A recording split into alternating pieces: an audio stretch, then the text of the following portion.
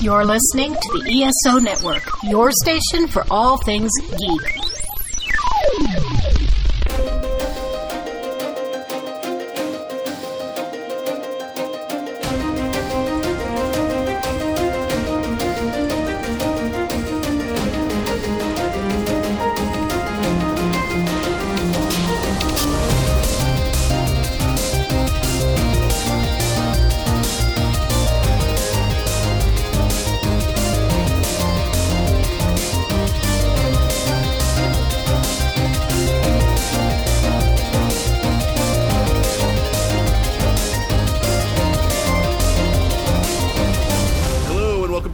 Cast, your ultimate answer to fandom, geekiness, and everything. As always, I am your host, Nathan, and we have another great episode lined up for you where we're going to talk about Zack Snyder's Justice League.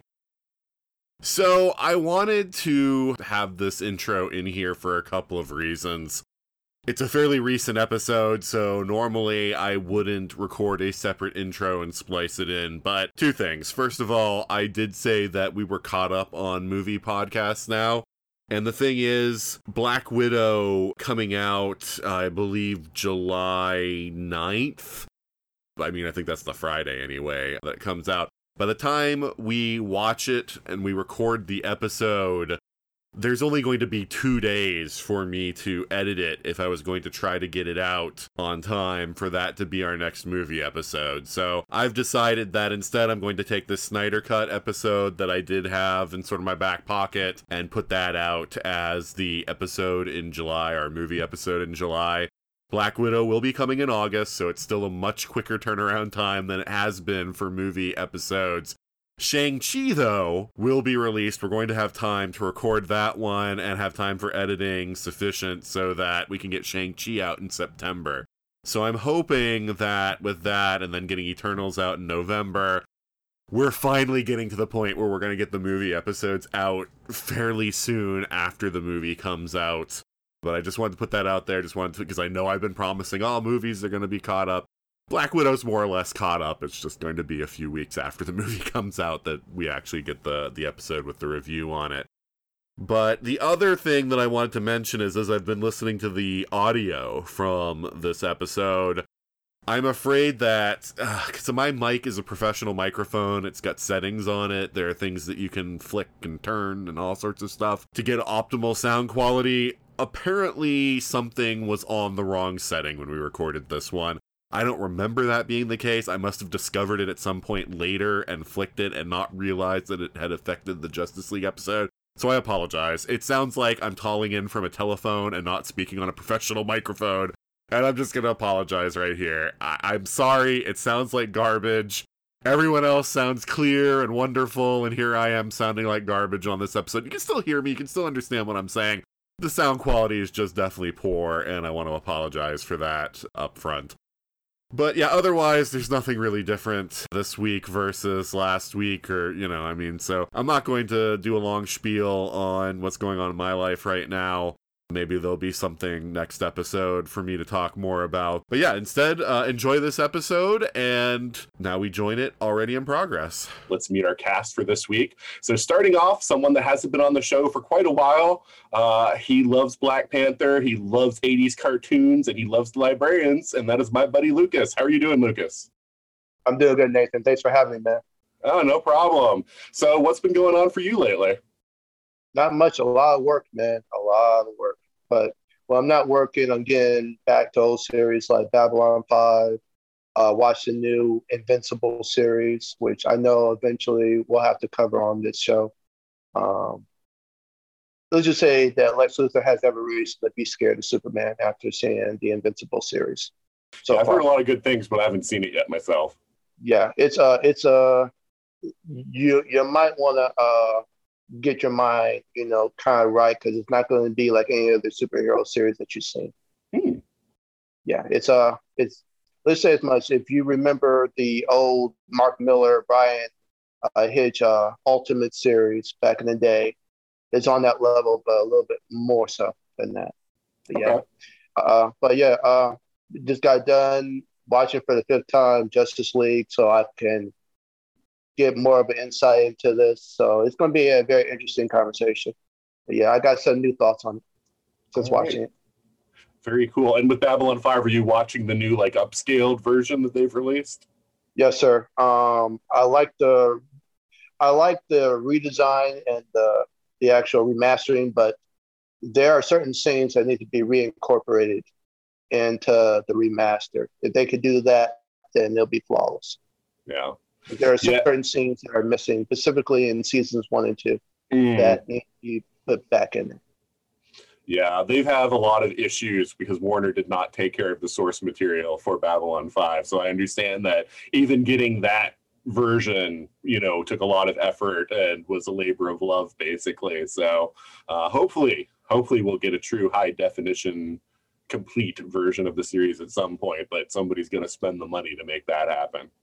Yeah, well, we'll see what happens, man. But like I said, just pretty much working and getting caught up on series and movies and just, trying to get, to my birthday, which will be in about starting tomorrow, 2 weeks. So it's going to be an interesting 2 weeks. All right. Well, it's great to have you back on the show, Lucas. Thank you, Nathan. Yeah, no problem. And next up, hailing from 180, he's our resident Roman, and he usually has a drink on his hand, but I don't think he does today. And that is James. How are you doing, James? I'm doing pretty good. How's sobriety treating you, James? Sobriety's miserable, man. Like when it's not your choice, it's miserable. I say that full well knowing like my aunt, and it always sounds terrible. Like we discussed this last time where it's like whenever I talk about this right now. So for those listening not in the know, just a simple like blood test came back and showed I had some high like liver enzyme levels. So my doctor is like, just wanted to make sure it's nothing serious. I need you to go no alcohol and nothing like no Tylenol, nothing hard on your liver for 2 months. And man, when I tell you what, they take that option away from you, like that's all I want to do. I'm just like, I just want to drink now. Like I don't know why. Everything's a bourbon bottle. Yeah. Yeah. So no, it's been good though. I am officially like 2.5 weeks out from getting the new blood test, and hopefully everything coming back good on that. So good. Looking forward to it. Yeah, it just feels wrong for you not to be drinking while you're doing the podcast. That's why it's like it feels so weird because it's the thing I do not just for this, but when I was doing my own podcast, like it's like I always have a drink. Like I maybe depending on the length of the podcast, like I think when me and Sam did her Batman v Superman podcast, I was full of all kinds of rage, and so I drank quite a bit, and I don't. Yeah, the tales of that podcast are legendary. I mean, you and Sam have both spun the tales of the 4 hours of just rage. Oh yeah, of that movie. I remember talking about it. I'm not entirely sure of all the things I said, but they're out there on the internet now. So. All right. Well, anything good going on for you? I mean, work's good. I mean, I'm employed, so that's always nice. And hopefully some new things in the works. It's kind of a slower season right now for games, just with the new consoles that have come out. Not a lot of great stuff out for the new consoles yet, but lots of oldies to go back to. The new Mass Effect Legendary Edition coming out in May. So I'm looking forward to playing that, and hopefully right around that time, getting right back into hopefully some writing for another friend of mine, and then hopefully eventually back into some podcasting. I met some people from Riot Games recently that I play Destiny with, and they're all great people, and they've all shown interest in like, yeah, we'd love to come on and like talk video games. I was like, we don't have to talk Riot stuff, and they're like, no, that'd be great if we don't talk Riot stuff. That'd be fantastic. So pretty excited. Nice. Yeah, I sometimes get the bug where I'm like, if I had the time to do like 7 different podcasts, I know, right? I would love to do like a retro gaming podcast and talk about, like a lot of Atari and NES and SNES stuff. But yeah, that's between this and Time Streams and now Legendary Forces, I'm like, that's already 3 podcasts. It's like, I don't think there's anything left of me to give. So, yeah. But it's good to have you back on the show, James. Always good to be back. All right. And finally, Uh, he is our resident Conan expert and anti-chalker, and that is Mark Finn. Nathan, buddy. How are you doing, Mark? I'm wearing my Marvel shirt just in case I want to troll somebody on the internet, since we're going to be talking about the Justice League. Actually, nice. My Batman shirt is DOA, so it was either this or a shirt about Ireland. And I think James is wearing your Batman shirt. Oh, he's not, but that's a cool shirt. So yes, absolutely. How are you doing, bud? I'm doing all right, Mark. So yesterday I had a lot of laughs because your rage against the term chonker was quite palpable, and I could feel it coming through the internet. It just makes my monkey center of my brain just throb. I want to pick up a rock and like hit something every time I see that word zipping around the blogosphere like pachinko balls. I hate it. We're better than this. There's good language. There's words we don't use. There's words that we've just stopped using, like defenestrate. Nobody uses defenestrate anymore. Why not? A lot of people need to be thrown out of a window. I'm saying. Yeah, I tried to bring bunk back when I was in high school. Bring what? Bunk. Nobody uses the word bunk. Yeah, like this is a load of bunk. Yeah. Like the word chunk is a load of bunk. Yeah. See, there's a lot of things you can do there, and I try real hard to be positive. On my wall, I try real hard to not throw out the negative too much, but every once in a while, it boils over, and I just have to vent my spleen. And in this case, it just offends me as a writer that word is emphasizing itself for me. Like I don't, maybe I just want to say chunk. Maybe I don't want to say chonk. That's okay. I think I understand you, because when all the baby Yoda memes were going around talking about giving him some chicky nuggies, that did the same thing to me. Like chicky nobody talks like that. That sort of faux baby talk. It's like, no, that's not like real baby talk. That's right. We're a nation of man children anyways. Let's not infantilization of our language does not need to be a thing on top of that. We're sliding down a greased fire pole straight to hell, and we'll land on a giant chunky pile of chicky niggies, and it'll just be the worst thing ever. So this is and then that's when the cracks in the sky open up and the parademons come out, because we are done. And Darkseid's going to look around and go, on second thought, I've changed my mind, and go back in the boom tube. So how are you doing in general, Mark? Oh, I'm a mass of broken glass and rage. I just, I can't get uncalm. But I had a breakthrough today, Nathan. I was doing my daily pace around the house, cursing God and punching the air, and I realized that I have a tracker now on me. I could be walking outside, and so I hit outside walk and went around the block and spent about 15 minutes just kind of pit bulling my way, like that. And then I went upstairs and I got back up, and the air conditioning was on. I just felt a lot better. And I think, so instead of cheeseburgers now, I will replace my hugs needed with a brisk walk. If that works for you, that's great. Yeah, I don't know if it's going to work, but it worked today, so we'll give it a try tomorrow. As a general rule, I tend to think that exercise should only be in case of an emergency, but I guess this technically is an emergency. It's funny. OR. because you're talking about cheeseburgers, and I'm like, oh my God, like a month ago, I was like, I haven't had any fast food in like a year. And so I like went out and got like some Wendy's burgers and brought them home. And I was like, oh my God, this is so great because, I haven't had a burger in so long. So yeah. My world is cauliflower and broccoli, brother. I can't, it's all I eat right now. It's just the worst thing ever. I'm in hell, basically. I'm really, this is hell. I got the dog with me and that's about it. So great, that's my journey. This is my thing now. Well, it's good to have you back on the show, Mark. Oh, it's always fun to be here. Well, that's good. It's good to take you out of hell and dust you off a little bit before putting you back. Yeah. Keep me off the corner singing doo-wop. Out of the pool halls. No strippers and cocaine for me, man. I'm just I'm doing podcasts, Ma. I swear to God.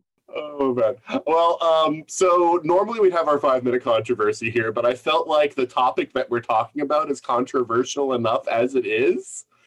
So we don't need a 5-minute controversy for this episode. So we're just going to take a break for a moment for a promo from Another Fine podcast, and then we'll get back to talking about Justice League, the Snyder Cut. The kid and I have flown from one side of the galaxy to the other. We've been listening to a lot of strange podcasts, but the Monster Sci-Fi Show stands above the rest. Isn't that right, Grogu? I still hate that name. The Monster Sci-Fi Show is part of the ESO network. It's sci-fi from a certain point of view. Welcome to Dr. Geek's Laboratory. Hello everyone, Dr. Geek here with a shout out to all the scientists who worked tirelessly to bring a COVID-19 vaccine into reality. Let's face it, creating something of this magnitude is a miracle worthy of Dr. McCoy himself. And now, Dr. Geek needs you to do your part. Remember, each shot is one small step back to normal, one giant leap to putting the pandemic behind us. We can do this. For more information, visit vaccines.gov to find your nearest provider.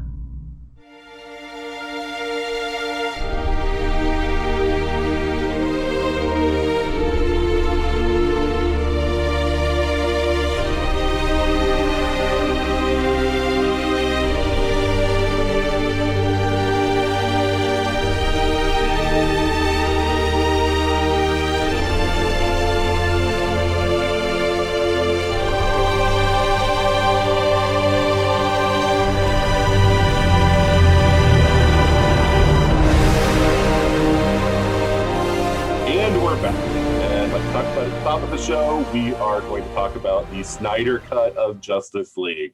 So just really quick, I just want to poll everybody about your thoughts on before we talk about the Snyder Cut, I want to know what you thought of the theatrical cut of Justice League. So we'll start with you, James. What did you think of the theatrical one? I tried to forget it. No, it wasn't that terrible. I always make it out like it was. It wasn't good, like that's for sure. Like that's what I know.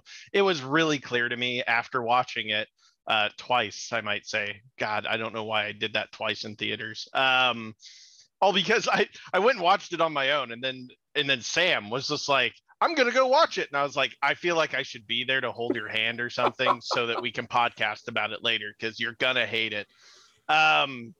See, I thought it was going to be something like with me with the Phantom Menace, and I saw it 3 times because I tried to find the thing that was good.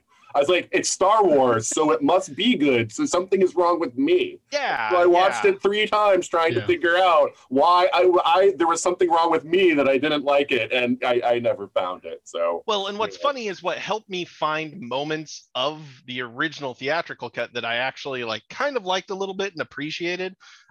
Was the lack of some of those scenes in the Snyder Cut. And I was like, oh, that wasn't Snyder material. okay.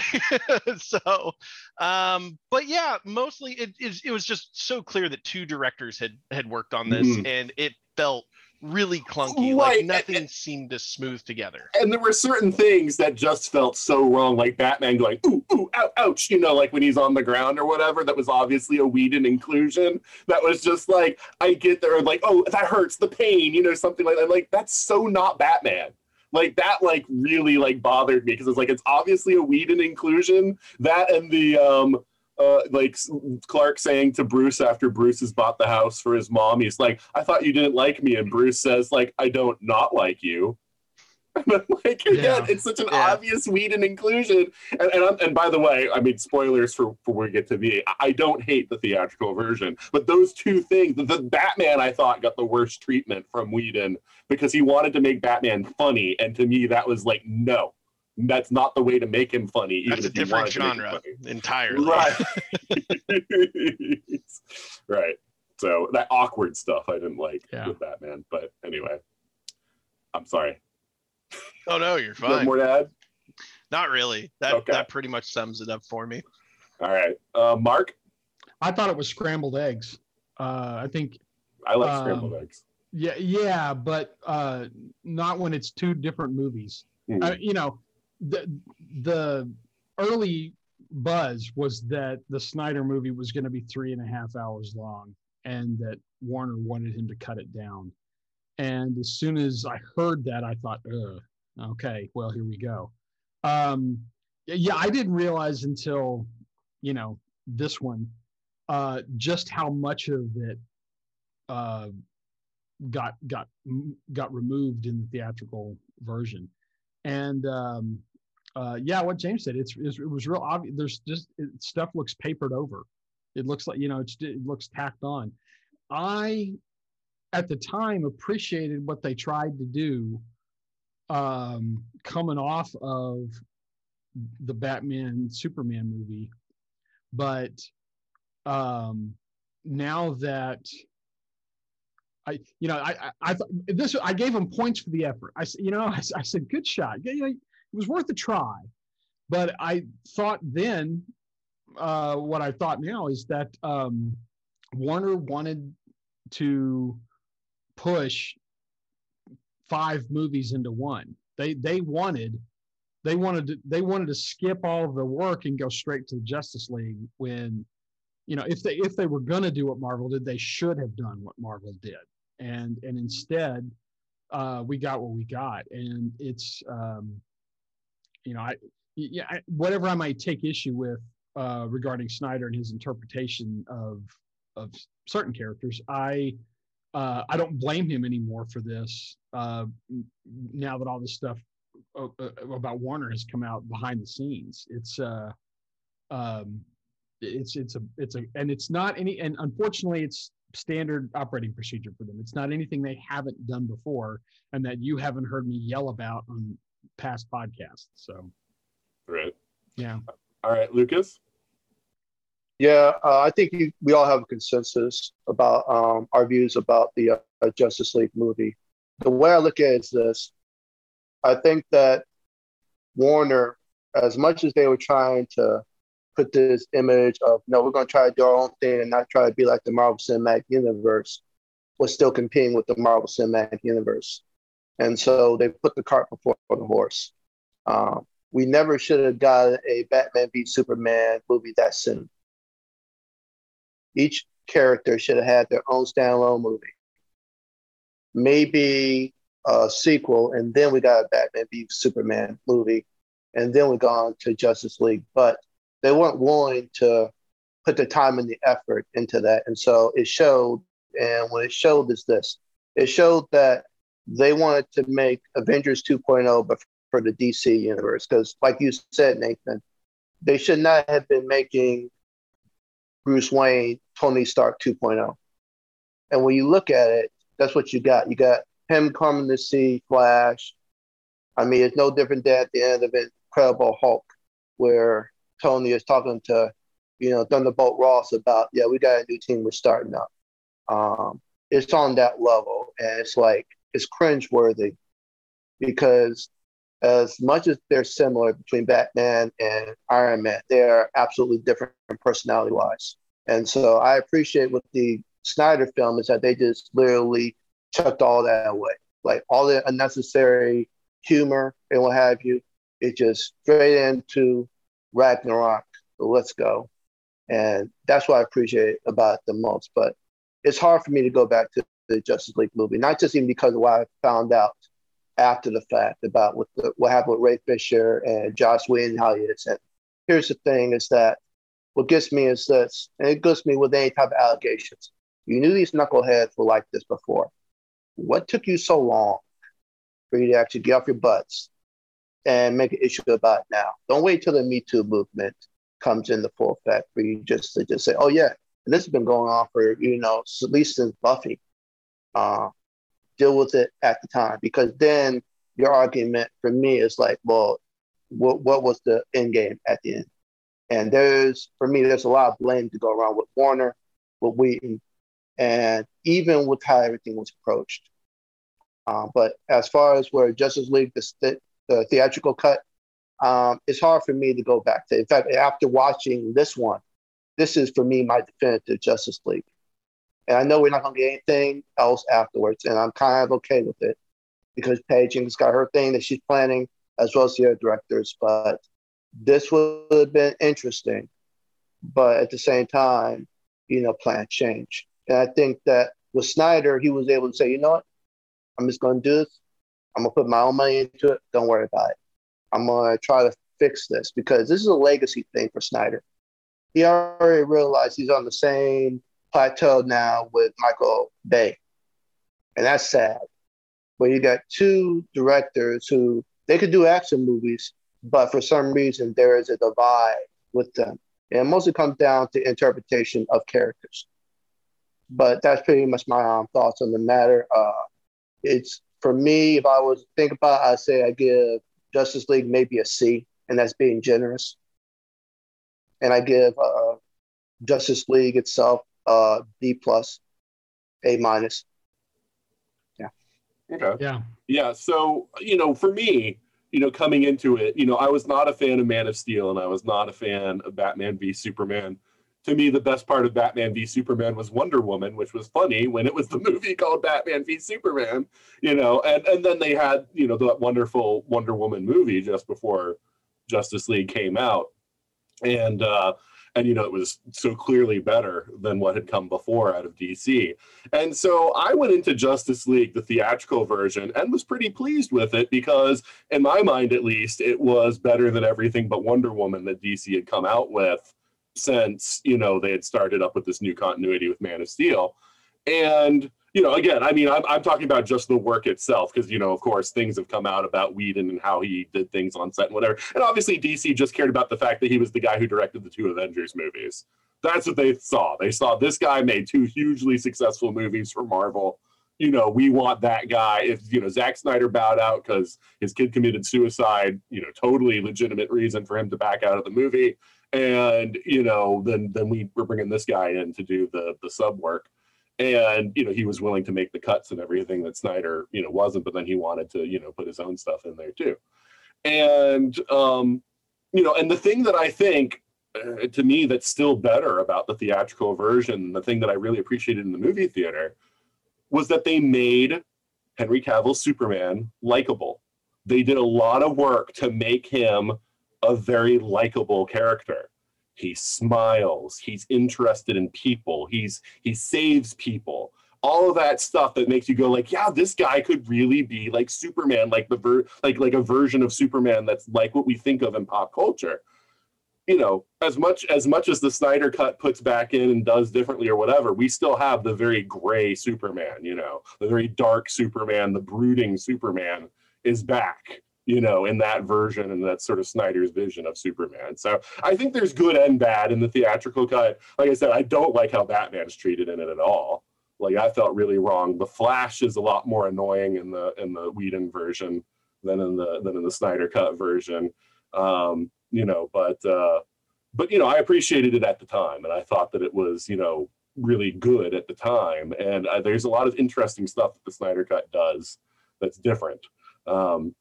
But I think on an emotional level, I still think Whedon is better at connecting with audiences than Zack Snyder is, who's more interested in visuals than with emotional connections. So, Mark, you're pointing at me and looking weird. So, like, okay, rebuttal. Just this. You know, I'm with you regarding Snyder's take on Superman. But what I didn't like about the theatrical Justice League was the fact that there was such an abrupt shift. All of a sudden, he gets happy with a weird CG, not a mustache there. And I now I realize why. It took me a while to sort of put it all together. Snyder didn't do a 1980s or even a 1990s Superman, because that wasn't the Superman Snyder wanted to do. And that is, you know, it's weird that they gave him that space to do that. But if you treat the three movies as a sort of project like Kingdom Come or, you know, anything else like that, then, you know, what you have is a Superman story where he doesn't get those connections. And that's a take. It's a valid take on Superman. It's not a take that I think it was a mistake, because it didn't resonate with a lot of people. And I don't think a lot of people got what he was trying to do. But with this new cut in place, there is a much more, it's a seamless progression. And when he comes back different. And it's weird that you're right. This Superman in the theatrical cut was jovial, but tonally he's better in the Snyder cut because there's just a through line on those three projects, especially if you take the extended version of Batman versus Superman, which I honestly think everybody should just watch that instead. No, I agree. I did watch it before I watched the Snyder Cut. I had not had access to it before without paying for the DVD, and I wasn't going to pay for the DVD or Blu-ray. You know, I was going to pay for that for a extended version of a movie I didn't like. But since I was already paying for HBO Max for a month, I was like, I'm gonna, you know, watch, you know, the extended version of BVS also. And it holds up. You know, I like it better. And it's definitely better. And so this is the deal. You know, they've already said that Snyder's universe, the Snyderverse is done. They're going to move on to something else. And this is the thing about Warner Brothers. This is what they've always done. There've been 8 different Superman movies or movie things since the 1940s, 13 animated series, or 20, depending on how you want to count it and break them out. There's been a Superman for just about every decade. And I said this in one of my giant butt-numbing articles that I wrote on my blog, Mark the Aging Hipster at blogspot.net, that we get the Superman we deserve.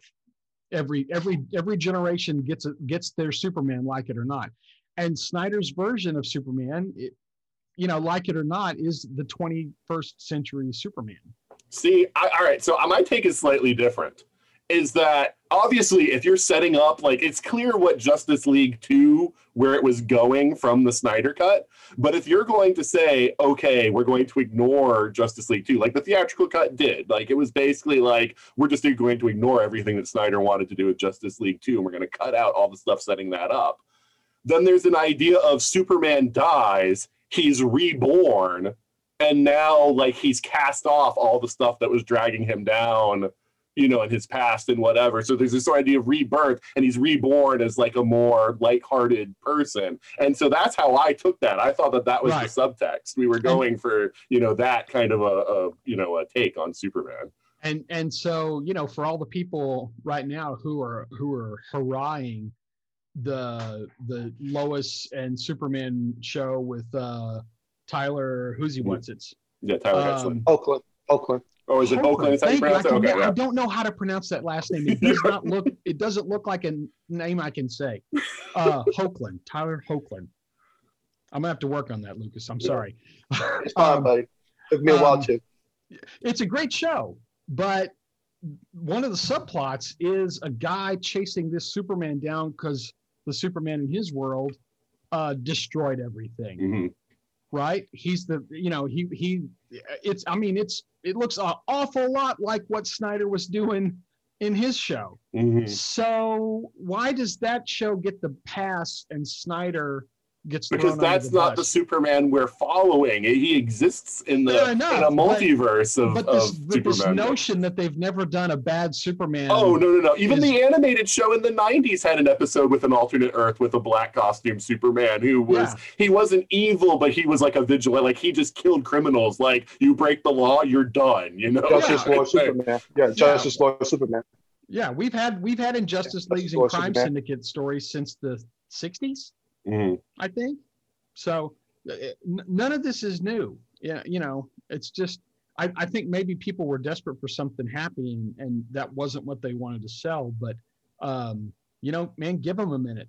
I guarantee you, in 5 years, when our goldfish brain resets for pop culture, and everybody's like, it'd be great as a Superman movie, they're going to be like, oh yeah, here's Superman. This Superman is, and they're going to figure out what their new take on Superman is, and we'll get 3 of those movies, and we'll either like them or not. I agree, Mark. Yeah, I agree, Mark. I mean, right. So now you're going to make me play devil's advocate again, Mark, because as someone who's not a big fan of the Snyder Vision, part of the problem is, other than the Flash, they're all dark, brooding characters. They're all like Aquaman, Wonder Woman. They're all dark, brooding characters. And I like having a Justice League with a lot of like range, right? Like, or an Avengers or whatever super team. I like to be a spectrum. So Batman being a dark, brooding character is great. And I really love Ben Affleck as Batman. For all the haters who have been spitting on him since he was cast before they even saw 1 inch of footage, one of the best things that has come out of DC over the last few years with all their movies and everything was Ben Affleck as Batman. The idea of this older Batman who's been doing this for so long and then suddenly confronted with the existence of aliens and metahumans, that is a very fascinating take. That is really, really cool because he was already established. He already knew how to handle everything that he had ever encountered. And then one day Kryptonians are blowing up the Earth and he loses it. And I think that's the most fascinating part of BVS. I think that's the linchpin in the story that he wanted to tell. I really do. But this is the thing about DC fans. They've never, ever gotten anything right. They are a superstitious and cowardly and always have been. Ever since I'm old, I'm roughly 7,000 years old compared to you, Nathan. I remember vividly working at my comic shop in 1988 and having people just freak the hell out that Mr. Mom was going to be Batman. I mean, come on, Mr. Mom and Jack Nicholson. Well, that's probably pretty good. But Mr. Mom, come on, he's not going to be Batman. Are you kidding me? That movie turned everything around. I mean, 9 days after that movie came out, there was a slew of articles in newspapers and on television. Batmania has come back, and then they show some idiot getting a Batman symbol tattooed on his arm, and go, I just love the character, man. I just love him. He's great. He's a trip. Look at that right there. And so, all of a sudden it's like, no, we liked Michael Keaton all along. What we really don't like is this Christian Bale guy. He's not going to get it right. Oh, see, I don't remember a backlash against Bale, but I remember it against Heath Ledger as the Joker. They're never right. Mm. They're never right. If I ever hear of a group of DC fans get something right out of the gate, and then the movie comes out and they were right all along, I'll eat my hat.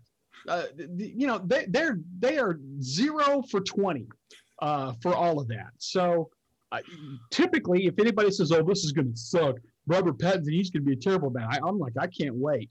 I can't wait, because if you hate it, I guarantee it's going to be awesome.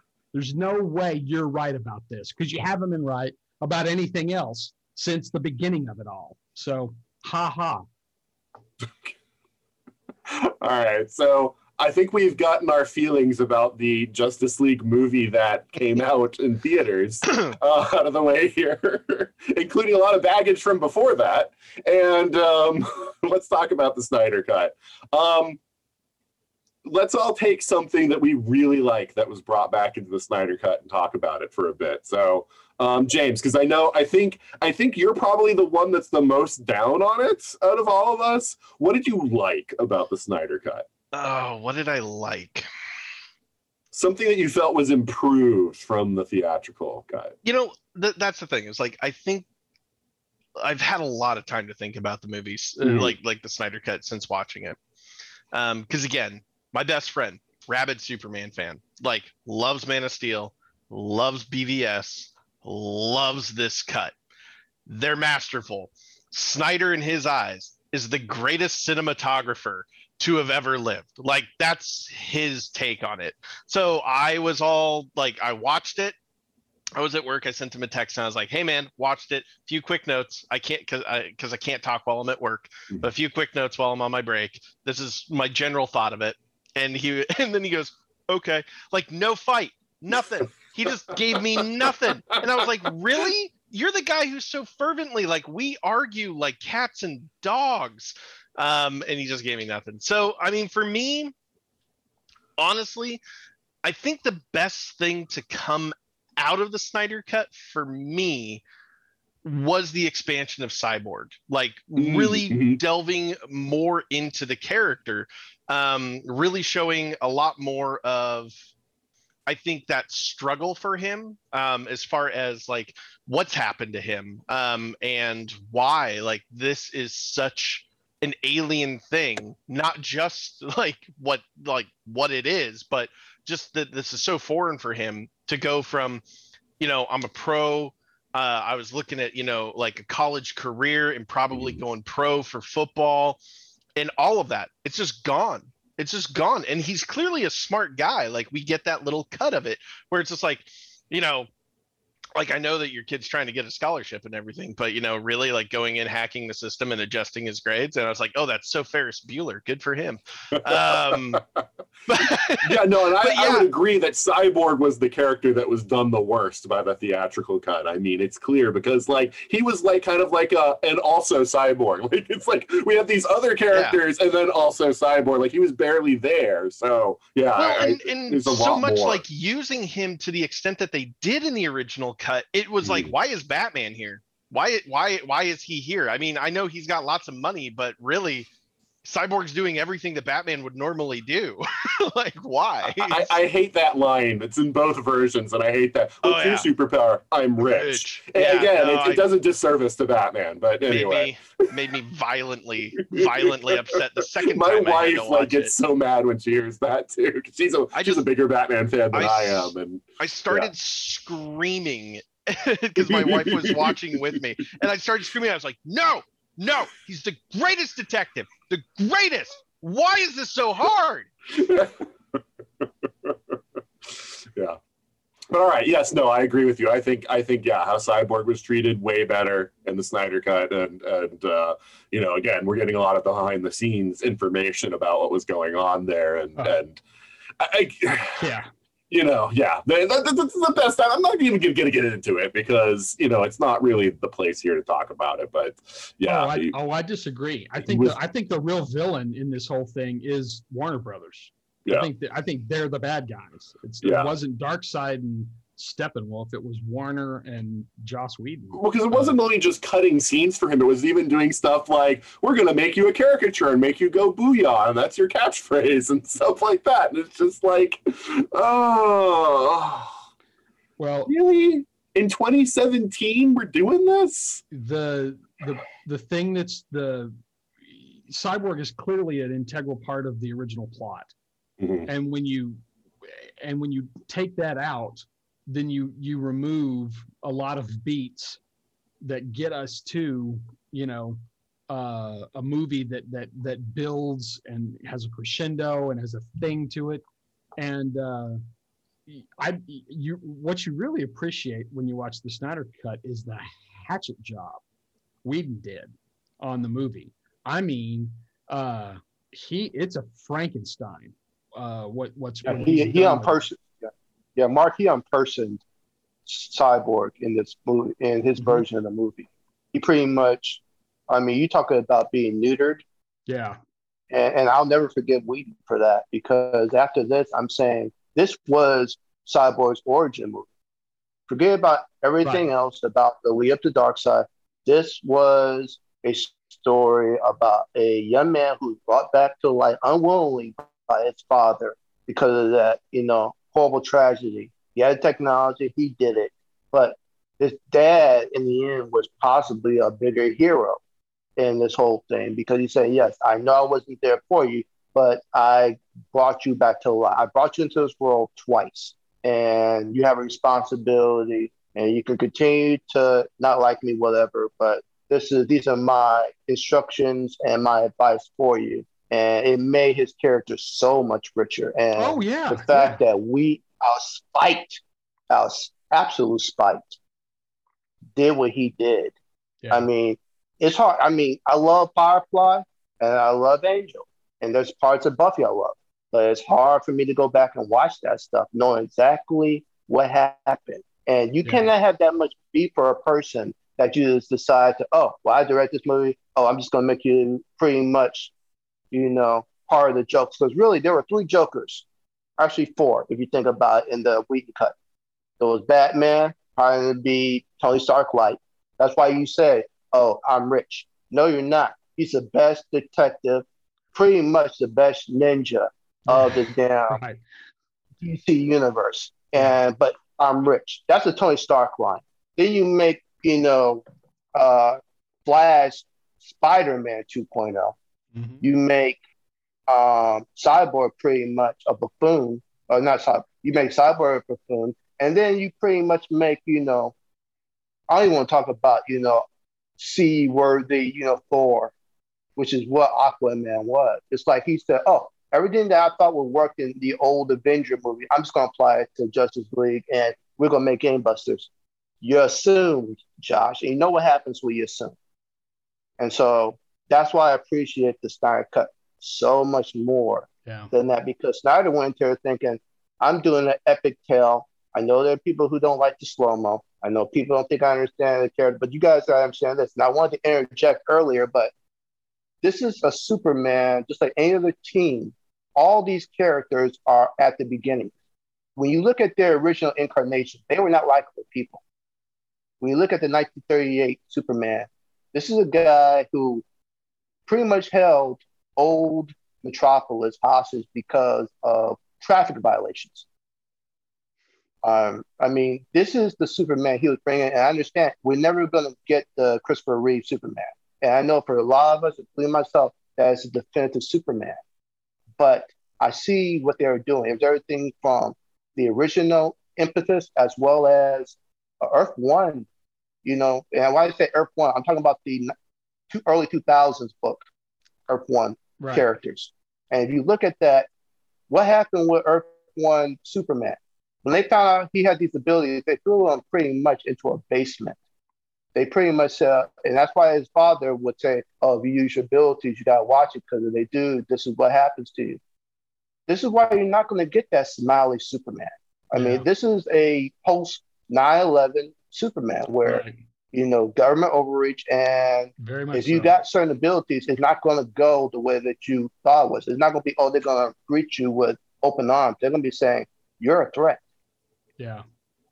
And that messes up your psychology. And so for me, I completely understood Henry Cavill's. So I understand your issues, Nathan. I do.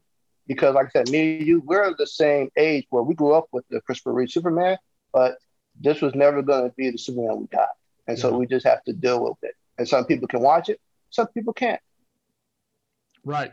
And the thing is if they don't want that Superman, there's 7 other projects you can go get. Well, and frankly, the Hetchland Superman. is the Superman that I want. I mean, like I think you mean Hoagland.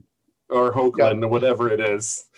Yeah. I've heard several different people pronounce his last name different ways. So the Hoagland Superman is exactly what I want, because that is the version that is the optimistic Superman. Whereas I feel like they've put a little bit of a modern spin on him. He doesn't feel campy at all.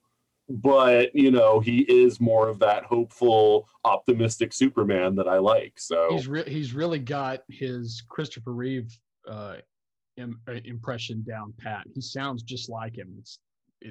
It's weird.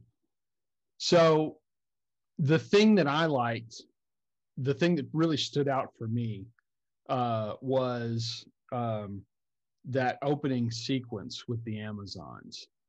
That thing was, you know, anybody that says he can't shoot action needs to shut up, because I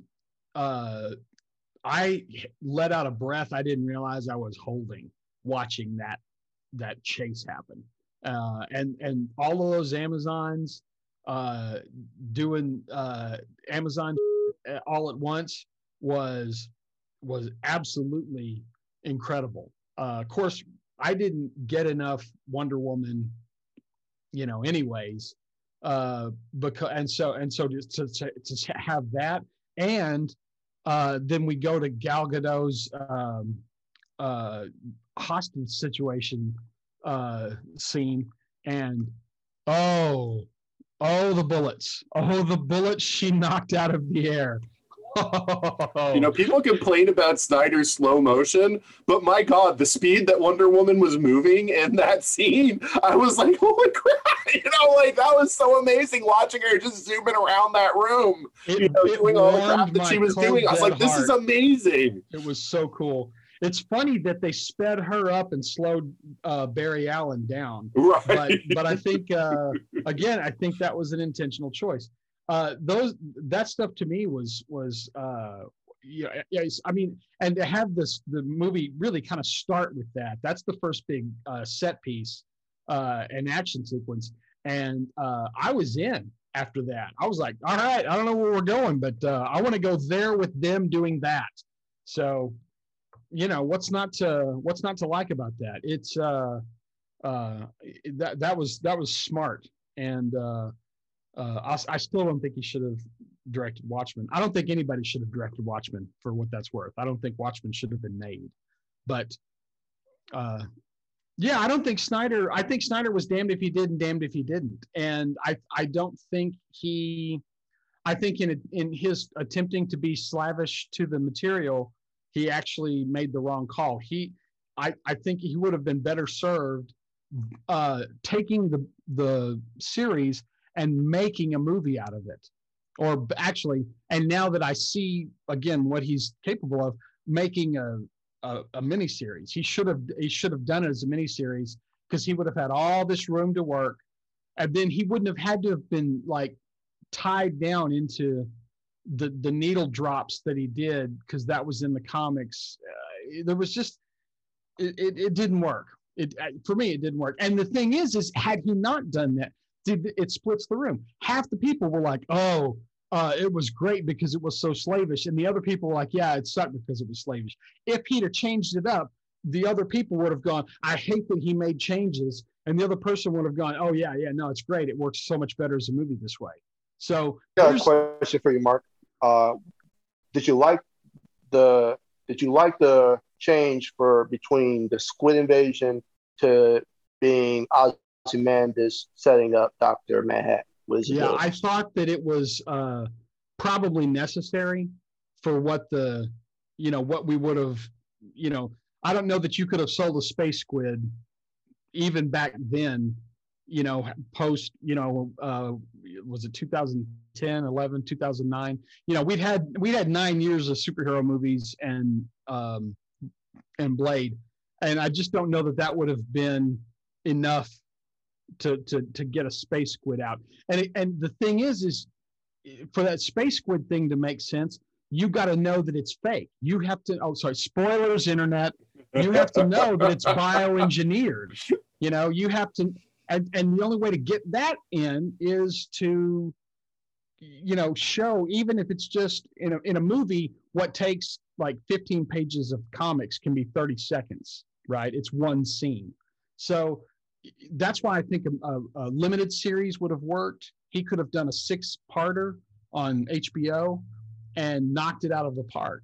But when you try to take something that complex and put it into 2 hours and 12 minutes, shit's going to get lost. Here's the thing. Society has changed so much just in the 4 years since the Justice League theatrical movie, because streaming services were still a small, somewhat niche thing. Like Netflix was doing really well, but I mean, HBO Max might have existed, but it wasn't the powerhouse that it is now. And their Disney Plus, didn't exist, like all these ones that have proliferated since then. So that was the thing. The studios weren't thinking in terms of, hey, we could do this epic mini series with a movie budget, but it's, 4.5 hours long or whatever. They're thinking it's got to be a 2.5 or 2 hour movie, which is why even if Zack Snyder hadn't stepped aside for Justice League, the movie that we got in 2017 would not have been the movie that we got on HBO Max now, because the studio would have made him cut it. It would have been different from the one we got with Whedon, but it would not have been the movie we got that's 4.5 hours long on HBO Max. But it should have been 4 movies minimum. We should have gotten a Cyborg movie, a Flash movie, a Batman versus Superman movie, an Aquaman movie. We should have gotten. If they wanted to do what Marvel did, they should have done what Marvel did. You can't skip steps. You don't start Monopoly on free parking. Yeah, I mean, one of the things, and I'm sorry if I step on your toes, Lucas, because I know you haven't gone yet with what you really liked about the Snyder Cut. But that's fine, man. One of the things that amazed me about it, though, was how well he did at setting up all these movies. Like, even though we've already had Aquaman, he was setting up the Aquaman movie in there. He was setting up Wonder Woman 3 in there, because that's what we're going to get. Diana goes back to Themyscira in Wonder Woman 3. He's setting up Wonder Woman 3 in that movie. He's setting up the standalone Affleck Batman, which is now not going to happen, but he's setting that up in that movie. He's setting up Justice League 2. And it's all seamlessly part of the movie that he's doing. But he's also looking to the future of what they were trying to do. If that was going to be the spin-off point, or Cyborg movie was being set up in that movie. Flash probably wasn't being set up that well other than they introduce him, but he's probably the only one who's his movie wasn't really being set up all that well other than they introduced Iris and they introduced But the Flash has the same beats as the TV show. Right. There you go. I mean, begging the question of, why you just didn't get Grant Gustin, but whatever. I think that would have created that tonal issue that you were talking about with Superman in the theatrical version, though, because the Barry Allen of the TV doesn't fit into a Snyder universe. No, but Ezra Miller. Thank you, Ezra Miller. He's definitely playing Wally West. I mean, absolutely. Yeah, it's Wally by way of Barry, right? Yeah, totally. So yeah. But yeah, no, I found it interesting, though, Mark, what you said was that people say, like, I don't know that I've ever heard anyone say that Snyder's not good at action, but to me, that's the thing he excels at. Yeah. That is like the thing that he really, I mentioned, I don't think he does well with like the human element and emotions, but I think that for action, he's amazing. And that Wonder Woman scene was a great example of amazing action. That was just, wow. Wow. That's all I can say about that. What she did to that team was absolutely justifiably brutal, especially the last guy at the end. And I mean, I love the setups. Like, you're seeing people who are going to be integral throughout the entire series that Snyder had. I mean, the reason why she went to that girl and said, "Are you okay, princess?" I'm looking at this, but is that going to be Wonder Girl? I'm looking at, say, Barry and, Iris. They even show Iris in the theatrical cut. I don't like how they showed the whole scene with Iris. I mean, the thing that I have issues with concerns Snyder at the end of the day is, this is not the human element. It's the fact of And my friend really said this right. He said that he's a music video director. Mm-hmm. And damn it, were they right. Because he will introduce music that you're like saying, huh, okay. But is that really needed? Like, is the girls, by the lake when, Aquaman's going in there, is that really needed? Yes. They're lovelorn, they're whatever, but is that absolutely needed? You could just cut like 5 minutes just on that scene alone. That's, yes. And to that Don't get me point, wrong, I get it. Girls got, hard on, hot, for the boy, but come on. I mean, do I have to see that? Like, what's the purpose of this? Yeah, to that point, although it was cool from a fanboy perspective to have Martian Manhunter in the movie, he added nothing to the movie. Like, the two scenes that he's in, it's other than the fact that they're saying, like, oh, in Justice League 2, this is going to be a new character. Like, he shows up at Bruce's house just to say, we're going to have to do something sometime later, and then he leaves. And it's just like, what? Why is that? It's a general. It's probably a general. It's a general from, the Man Steel and, Batman v Superman. That's Martian Manhunter. He's been, parading as him since, Man Steel. But you're right, Nathan. Did we really have to have him or not? Because you talk about uniting the 7. Yeah, I saw 6. So he's the 7th. But he's not united because they don't even know he exists until Bruce sees him. Did you guys, James, you're a comics reader, right? Or are you a movie guy? No, I don't know. 6 of one, half dozen of the other. Depends. Okay, I don't know if you ever read the back in the early 2000s, or it might have been late 90s. It all runs together now for me because I'm over 50. There was a redo of Justice League. It was like Justice League Year 1, and it takes Superman and Batman out of the equation and starts it over with Martian Manhunter building the team. He's the one that goes out because he's the one that's learning about Earth and learning about the people, and so he's got files on all the other metas. And his thinking is that separately they're good, but together they could be, great. And we're going to need them because Starro is coming. And, I didn't realize I missed Martian Manhunter until I saw him in the cut. And I was like, oh man, you know what you could have done? You know what you could have done with 7 movies is you could have had that 7th Justice League movie be John Jones' introduction and have him be the one that gets everybody together. There you go. He becomes Nick Fury of the Justice League. Yeah. Especially since he's a general in the service. Right. He took over. He's got the cover. Yes, I know. There you go. Yeah, man. I don't know. No, and you're exactly right. I mean, the problem was that they had so many characters they had to establish already.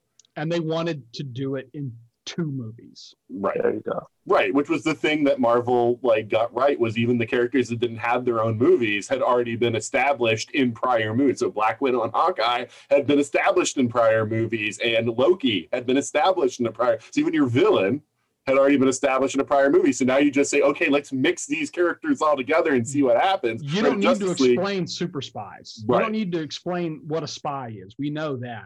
And you don't need to give us Spider-Man's origin. We all know that. But probably a good idea to know what the deal is with Thor's family. That's going to come up. So I think it was, they figured that out early on. And I just don't know that Warner ever got their feet. But I'll tell you, going forward, I don't know that I need a Justice League movie if that's where it's going to be. I would much rather they do the thing that they, at their best, can do well, which is tell an epic, mythic story using their epic, mythic characters. All right, I'm going to put a pin on that, Mark, because I want to go, because that was something I wanted to talk about, but I want to talk. I want Lucas to give us one thing that he really liked about the Snyder Cut. I think I'll echo what James said. Is Victor Stone as a Cyborg. That was the best part. And we're going. All right, what's your second best then? My second best is pretty much that Snyder got what he wanted to make this an epic story. how we got here, you could talk about it and debate all you want, but the fact that he was really saying, we're going to apocalypse. That's where, at the end of the day, we're going to have to go. And the show, I mean, they gave Steppenwolf the Destroyer armor, for crying out loud. I mean, you saw the armor they gave him in the original theatrical cut. That was nothing. This one here, I'm looking at this and say, you went to Thor's place, you beat up a Destroyer, and then you retrofit the armor, didn't you? Didn't you, Steppenwolf? And his, and even I felt for Steppenwolf because this man just wants to go home. He says, there was a failed coup. I want to go home to my family. Fine, Darkseid, I was so sorry for this. I don't really mean it, but I'm sorry. Can I go home now? And you got to do all these missions to be able to go home. And then he finds out, oh, yeah, guess what? Darkseid, remember back in the old days when you went to Earth and, the Atlanteans, the gods, the Amazonians, and the humans, they, all band together, kicked your ass? Well, I found the planet. Want to come back? I'm like, there you go. Yeah, the only thing I had a problem with or that I didn't understand was how do you not know where that planet was that you suffered this defeat? Like, why don't you, like, space is big. So to be able to get to a planet, you have to know what direction you're traveling in. And it was like, oh, we found the planet. And I'm like, how did they not know which planet it was? I'll give you that explanation, Nathan. I'm glad you asked that question. Because Darkseid at that time was not the Darkseid we see here. This is think about it in this case. We know that these beings go maybe thousands or hundreds of thousands of years in their lifespan, right? We don't know as far as where Darkseid was when he actually went up against these guys and was about to conquer. He could have just been, from his state of view, either a young adult or a teenager. But he got his butt whooped.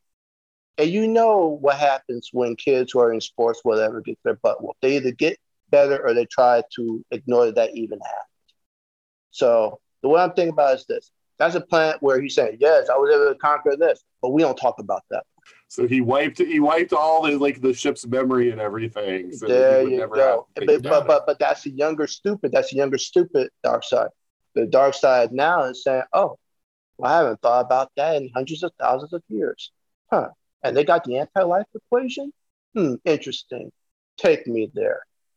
And so I think that is the reason why we're seeing that from that standpoint. But no, your argument and your thought on this, Nathan, is clear because, it's like Napoleon, losing an area and then saying, oh, well, I don't want to think about, that area ever again. No, He wants to rebuild and go back there with a bigger force.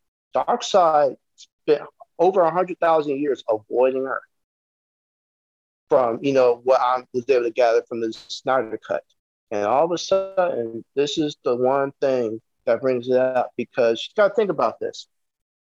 All the mother boxes are put in several locations on Earth. Each one is very integral, but when joined, they're able to terraform Earth, which means you got to make that process happen. But what happens when you got Steppenwolf, who's on this mission, realizes, oh, well, guess what? The one thing that you've always been looking for is at the place was your biggest defeat. So it's like Rocky versus, Apollo Part 2. You got to get it back. Hell, no, really, it's Rocky versus Clubber Lang, when you think about it. So that's how I think Darkseid is thinking about this. He's going to say, oh, and now I deal with the descendants of these people who did this to me? Great. So that gives him more interest of investing his time when the situation happens with Superman to be able to turn him and make him a minion, his number one general to go after and to be able to take it. And so I see the kernels that Snyder was giving us. The sad part is that we'll never see that. And there's a part of me that is okay with it because it would have got, people make jokes about how dark DC is. I mean, case in point, Deadpool 2 movie, but it would have gotten, I'm talking about savagely dark.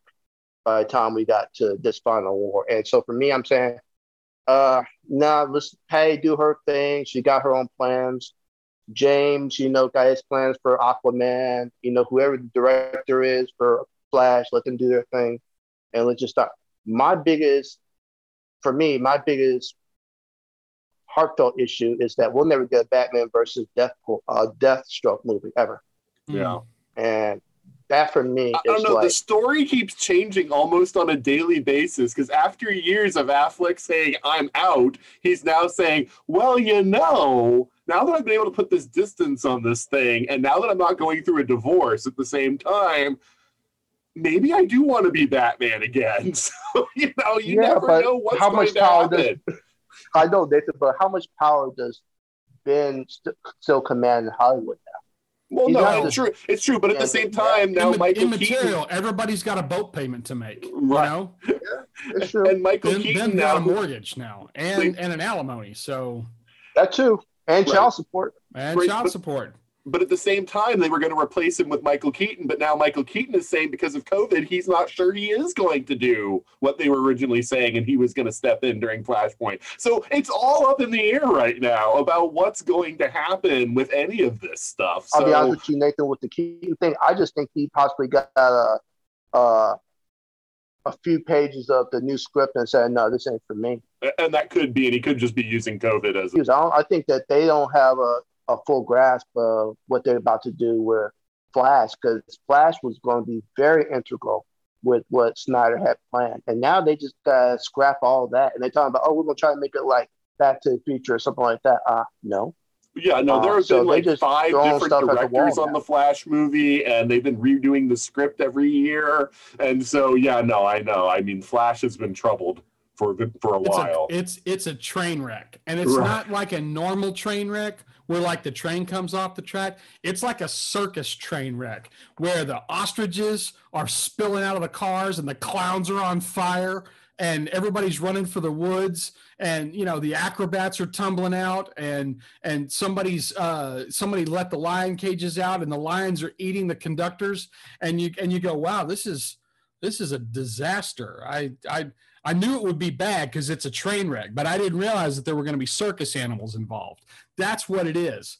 And I'm telling you, in times like these, my axiom is the only thing that's going to save you. Until not the one about the gorilla. Oh, I thought you were going to say that somebody needs to wear a gorilla suit. No. That's a different axiom. This is my rule for getting through this. Until I see a leaked photo from the set of the actor in the suit coming out of his trailer holding a Starbucks cup, they're not making that movie. There you go. Right. And with DC, that's actually a good thing because they've announced all kinds of movies. That's right. That's right. James knows $7 million spent on a Superman movie that didn't happen. I feel you, brother. I feel your pain. And that's it right there. Until I see evidence that that's happening, it ain't happening. Because until it's happening, it isn't going to happen. It's Schrodinger's movie, all of it. It exists in an state, and it is folly and a waste of time to try and speculate on what they're going to do. That way leads to madness and death. I would rather try the wood beast on Arborea than try to figure out what those assholes are trying to do, because it's going to change every day. And it's only going to last until the executive gets fired and replaced with somebody younger than him who transferred laterally in from product development. That's how that happens. It's just, it's not like the good old days. It's not Stan and Jack in a room, going, the next villain will be Blastar. We don't have that anymore. That's not a thing. And DC is the same way, man. That just ass. But Lucas, I hear you about Darkseid and Apocalypse and all that, because even with the theatrical version of the movie, Steppenwolf is clearly talking to somebody. There are boom tubes and parademons. And so, of course, you think they're setting up a second movie with Darkseid. And then what does it do in the post-credit scene? Oh, let's do the Legion of Doom. And I was like, how is DC going to do a Legion of Doom when they haven't had movies for all the characters and they don't have enough villains? And it's like, how are you going to do Legion of Doom? Whereas Darkseid, at least you were kind of building towards that made more sense. So, yeah, I definitely agree. Before horses, Nathan. Putting carts before horses, i.e., you got such a big appetite. It's no different than a little kid. When I was a little kid, I was 3 years old. I had my first pizza. And when I say I had my first pizza, I mean I went crazy on a pizza. I paid for it. My dad just gave me that look for it. You possibly won't do that again, will you? That's how I look at some of this. It's like you got all these plans, but plans are always subject to change. Yes, we could be able to make this happen. But here's the thing.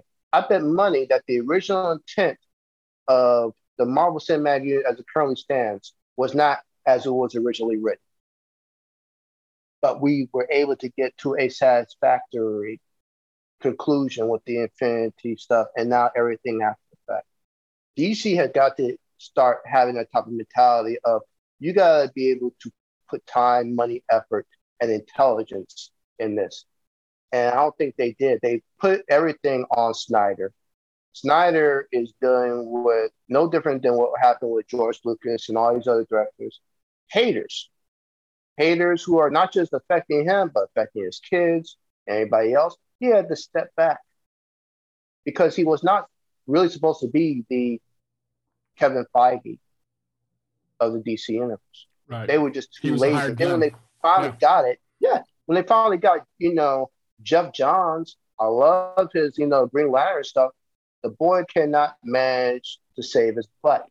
And with this whole thing with Wheaton, and what happened with Fisher, it clearly shows he was just saying, well, we made all this money for, Avengers, just go with it and suffer it. Like, that's like telling a woman who's battered, oh, well, he's making money, just suffer the shit. Don't worry about it. We'll got it on the back end. No, deal with this knucklehead. Jeff wasn't willing to do it.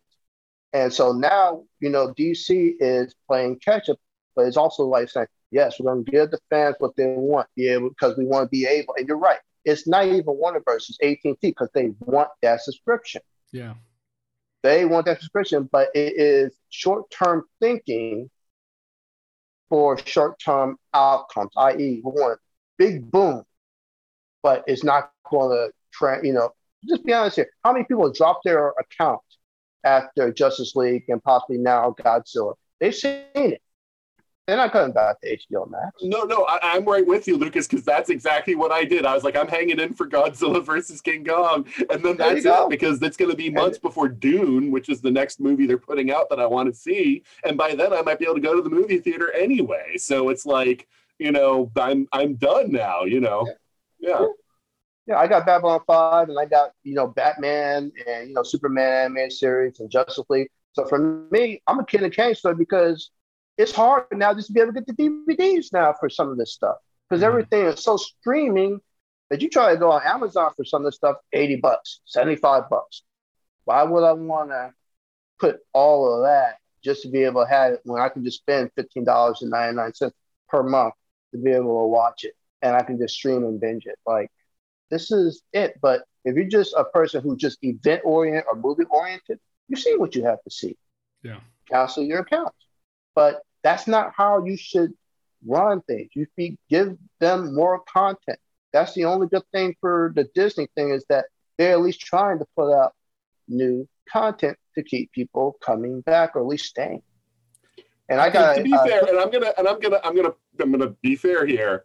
What Marvel did is not typical, right? Like the short-term thinking is typical. Like, that is Hollywood's MO. Marvel and Feige were amazing because of the fact that they were able, like he was able to see the vision of, if we set out the pieces, we can tell a bigger story that has a bigger payoff. And somehow he was able to get Disney to buy into that. And now Disney's spinning that off into other things because they've seen how it worked with their Marvel subsidiary, and now they're looking at, oh, well, we got this Star Wars property. Remember, originally it was Paramount that was backing them, which is another old school, old thinking studio, and they have all said before many times in many different places how terrified they were, because basically, you know, what happened is Paramount gave them enough rope and said, okay, here you go, you better not screw this up. And they were like, oh, what did we do? It just happened to, I mean, it worked because they were at least committed to making new mistakes. They weren't going to redo old mistakes. They were at least going to try something new and if they failed, it would be for having done something different. Right. But what Warner's problem is, nobody, you know, they're trying to emulate the size of the Marvel Cinematic Universe, right, without doing what you need to do, because you can't have that big mega interconnected franchise of, you know, it's a franchise of franchises because they're all their own, you know, individual character and their own movies, but then they also interconnect. You can't do that without laying out the pieces and doing long-term thinking, and that's the problem there. But that's the problem. Warner Bros. Is taking their classic thinking and trying to say, like, well, give us what Marvel has. Well, you can't do that. Did you have thoughts, Nathan? Were we supposed to follow a format, or are we just going to just well, I still haven't gotten to what I really liked about the story. But the three of us really like to talk, you, me, and Lucas. And poor James is sitting in the corner there. It's just like, when I'm directly addressed, I'll answer the question. Well, here's the thing. So, like, and we'll probably get into this with some of your other questions. Lucas messed me up. He messed me up. He said some stuff that I never thought about this perspective before. Yeah. I was like, I had so many things, but now you like messed it up, because now I'm like, wait, that doesn't really apply because you said that. It was an inspired take. Yeah. I was like, it was really good. And I was like, What's really gonna make my buddy Paul mad is when I tell him about that, and I'll be like, if that was the case, I was with you, Mark. I was like, if that's the case, if that's what was being shot for, that changes everything. Yeah, that changes my perspective in many great ways. And he'll be pissed. He'll be through the roof. He'll be like, "Are you kidding me? Since Man of Steel, I've been trying to convince you." I'll be like, "Yeah, but you didn't have the right argument, Lucas. Lucas had the right argument." Well, and this is why I enjoy doing this show, and this is why I hate when people are like, well, you can't convince anyone of anything, and so there's no point expressing your opinion if it's different from the other person. Just let them have their opinion and you have your opinion, and don't talk about it. Because I'm like, but no, like, I am a thinking human being, so if somebody gives me a compelling argument, I change my opinion. Like, you know, and I expect other people to do the same. So that's why I love these discussions, because sometimes I hear something that makes me go, oh, that makes me reevaluate what I had thought. And so that's interesting. So that's why I love this. But there's so many people right now that are afraid to express their opinions because everybody is just like, well, that disagrees with my opinion. So why are you a hater? Why are you trying to force me to, like, you know, think what you think? And it's like, I'm not. I'm just expressing my opinion, you know, whether positive or negative, because there are people that come at you at both sides. It's like, if you're positive when they're negative, that's wrong. Or if you're negative when they're positive, that's wrong. And it's just like, it's my opinion. Yeah, it turns into your reality is not my own, therefore it is irrelevant. Right. Batman is flying on Superman.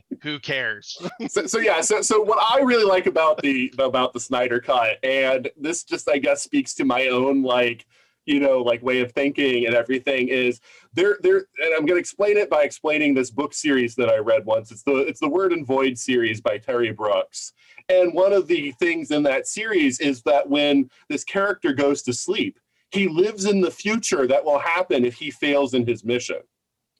And so what I really love about Snyder Cut, like the thing that's the most interesting part of it to me, is what's called Nightmare, which started in BVS, and there's the continuation of that in the Snyder Cut. And this idea that that's what's happening to Batman is he sleeps, and when he sleeps, he's living in the universe of what, you know, will happen if they fail against Darkseid. And I find that super interesting. In fact, I want that movie. I'm like, forget Justice League 2 or whatever. I want to see Batman in the post-apocalyptic universe, where Darkseid has won. Superman, because Lois was killed, has turned evil. And, they're like the last few people like trying to eke out an existence and find a way of changing the timeline so that this doesn't happen. It's Days of Future Past. It's whatever. I always love the dark, gritty future that they have to change. Yeah. I love that. That's like one of my favorite tropes in like fiction. And I'm glad that came back, because that was one of my problems after watching the theatrical cut. I was like, what was the point of that scene in BVS where Bruce sees this alternate future and the Flash is like, Lois is the key, oh no, I'm too early. And then he snaps away. And it's like, I don't, there's nothing that connects to that. And then this movie gives you that connective tissue. And you see that they're setting up the next movie, which is going to be, I'm pretty sure that's the movie that's sort of was supposed to be the linchpin in that story arc. And I'm just a fan of Batman in goggles and a duster. Yes. That's always a good Batman look. So yeah. And again, more Deathstroke also in that, alternate future. So that would have been really interesting too. So yeah, I mean, I loved that. I mean, we didn't get a huge amount of it, but just what we got, because that set like my creative part of my brain like firing, and I could just see like so many cool like scenarios and scenes that could spin out from that. And would it have included an Alfred versus Wintergreen scene that was like the Robin Kato fight in the Batman Green Hornet crossover? Because I'd fund that on Kickstarter if that was going to happen. Well, yeah. I mean, that's the other thing is Alfred is so good in these movies. Also, that's again, the casting I think was fantastic in all of these. But yeah, no, I would put that more in the Batman movie that should have been with Affleck. That's where we would have gotten the Alfred versus Wintergreen scene. We kind of talked about what we liked from this movie, or the things that really got us excited about the movie. And so, the next thing that I wanted to ask, which we kind of touched on, we kind of verged on, because the word is, and like I mentioned already, everything's changing on a daily basis. HBO Max is going to the Warner, cinematic people and saying, look, this movie did really, really well. Like this thing like really helped our streaming service. We think maybe there should be a Justice League 2, and we need to put this into production. And we know that, Warner corporate has said, like, hey, no, we're not doing this. But the question is, how much money did they make? How many new subscribers did they get? Can they sway this opinion? So if that's true, because again, all of this is caveats and reports and rumors, would you want a Justice League 2? And I think, Lucas, you're the one who most definitively already spoke on that subject, but do you have anything more you want to say about, would you want a Justice League 2 if it was going to be like on HBO Max and be, another, mini-series-ish, or, because that's the thing. Even though it was 4.5 hours long, you could watch it as a movie, but they made it so it had 6 chapters. So you could also watch it as a mini-series. So, I mean, it was up to you as the viewer. My wife and I watched it in 2. We did 1 through 3, and then we did 4 through 6, a couple nights later.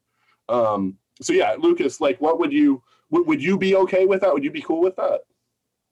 I would be okay with it, but I'm trying to get in the mindset, like say a Warner Brothers or even an AT&T executive pitching this. Because I'll be honest with you, Nathan, this is how I would do it. The movie itself wouldn't be a movie; it'd be miniseries. It'd be long form TV miniseries, and this is how I would cater. Okay, now they're not gonna like this because they're gonna be thinking it's double dipping. But there has to, hell, we're dealing with the multiverse right now, the multiverse of madness over at Marvel.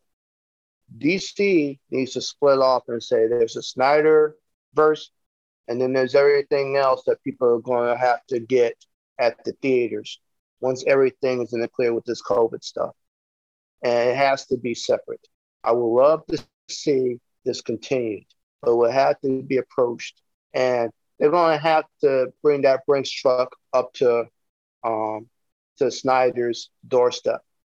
And here's the thing. they're going to definitely have to make amends with Fisher if this is going to happen, because that's the only person I think is going to actually be working with Fisher in the future is going to be Snyder. Snyder will continue to employ the boy. Everybody else is going to be too afraid to touch this kid. Yeah. But they need to be able to make amends. But we know he was willing to come back and do reshoots for Snyder specifically. Yeah.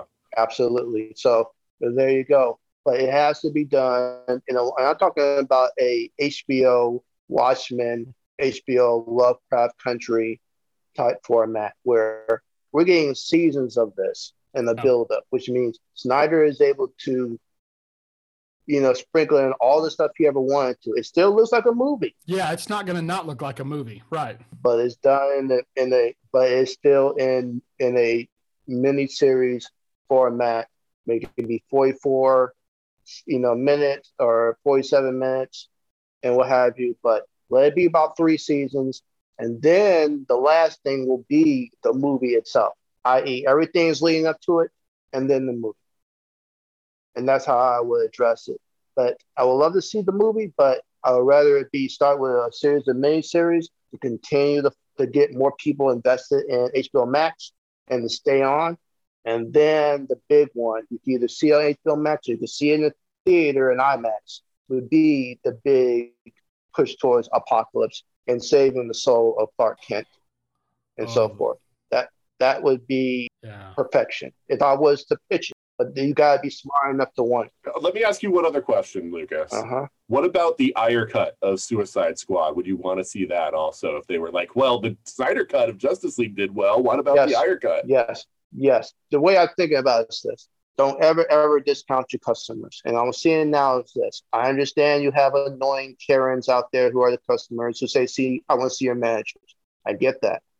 But if the customer comes into a thought of realizing that there is a superior cut of this or a possibility of a superior cut, put the damn thing out there for people to see, for them to judge. Because the days of this, we're just going to do it to put butts in seats, those days are gone. And I'm seeing this now often because even if we're able to get everybody, taken care of with, COVID or, age afterwards, people are still going to be slow to go back to the theaters. And Mark, I am literally saying all prayers and positivity to you, buddy, because you're going to need to have as many people coming into there because it's now going to be almost like a delicacy just to go to the theaters. And I never would have thought in 10 to 15 years I would say that. Yeah. And I'm seeing it where I am in Georgia, where people want to, but the will to go is like, I don't know. And so, like I said, for me, put it all out there because the more content that you put out there, the more it's going to benefit the entire company. But they themselves have to have the vision for that. And that's the problem I'm seeing is that they do all these big short-term big steps, but when it concerns to the large-term investments, the legacy they're going to be remembered for 20 years, 30, 50.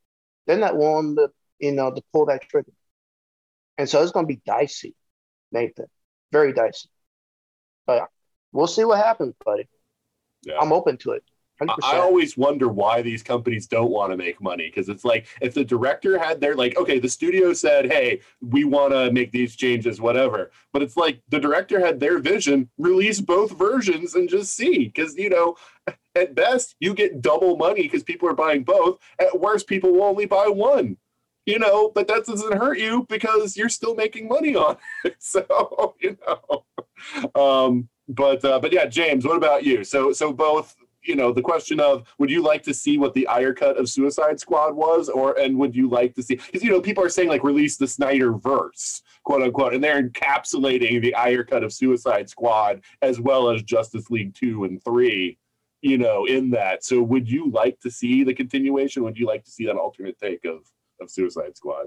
I mean, I wanted to say this really quick.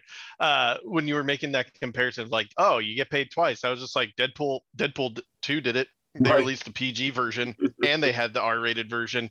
And one had unique things that the other didn't. And both of them sold money. But yeah, It's hard for me to say because I have had such a storied past in general with the Snyderverse.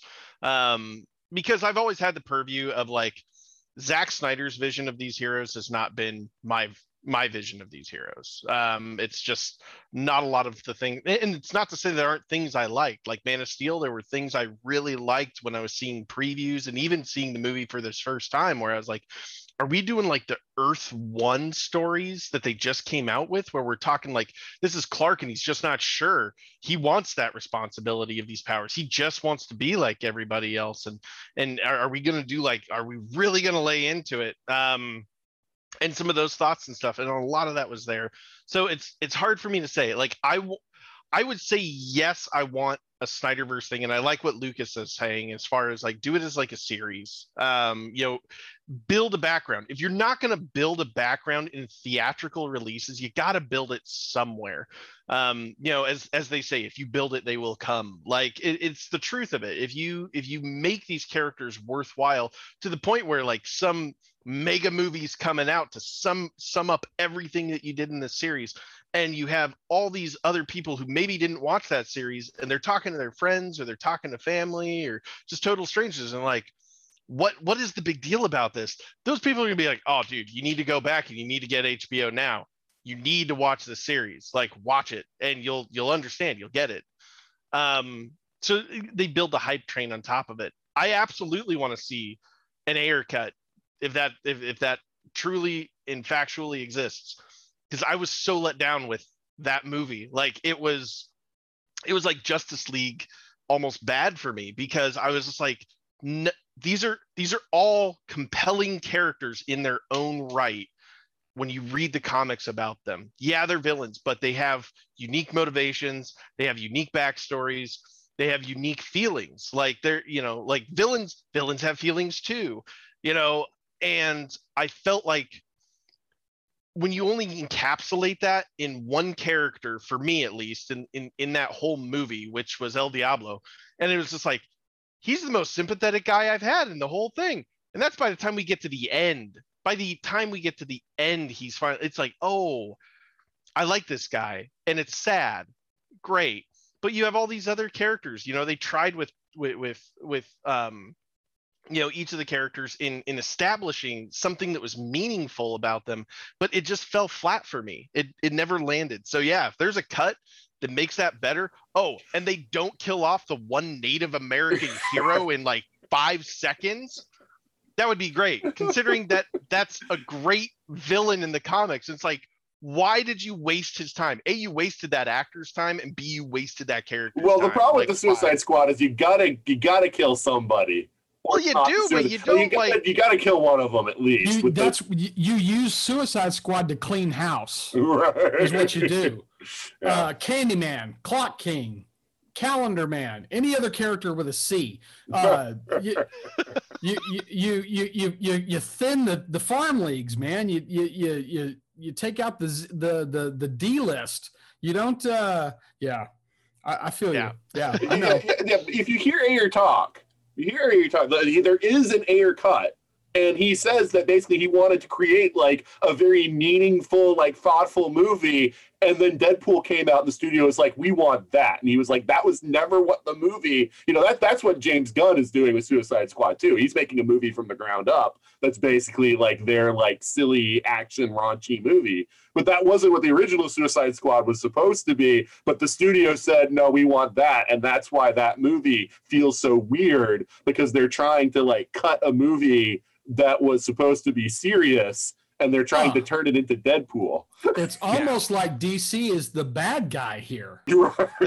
It's almost like Warner Brothers is the real villain. Huh. Weird. Yeah. Well, and that's the thing. The only thing I don't want in that cut is more of Jared Leto's Joker, because I really can't stand Jared Leto's Joker. Well, here's the interesting thing. I didn't know that you didn't know this. The interesting thing is, the theatrical version of the movie has they try to make it like the Harley Joker romance, like, like the idealized version of that. Apparently, like the version that Ayer did, like it's all about the abuse, and it's all about how she's got Stockholm syndrome, and she like has to come to grips with that. And it's not like the whole like, oh, like this is some nice relationship, like when he pushes her out of the plane, like they make it look like he's trying to save her in the theatrical version when he pushes her out of the plane. Right. And apparently in like the regular, like the version he made, that was the Joker was just being like a jerk and was pushing her out of the plane. Like that was a violent act to kill her, and it's like, so yeah, I mean, it definitely would be interesting, I think, to see it more in that light. Absolutely. So anyway, sorry. All right, Mark. So same question for you about, would you like to see the Ayer cut? Would you like to see Snyder's vision of Justice League? Yes.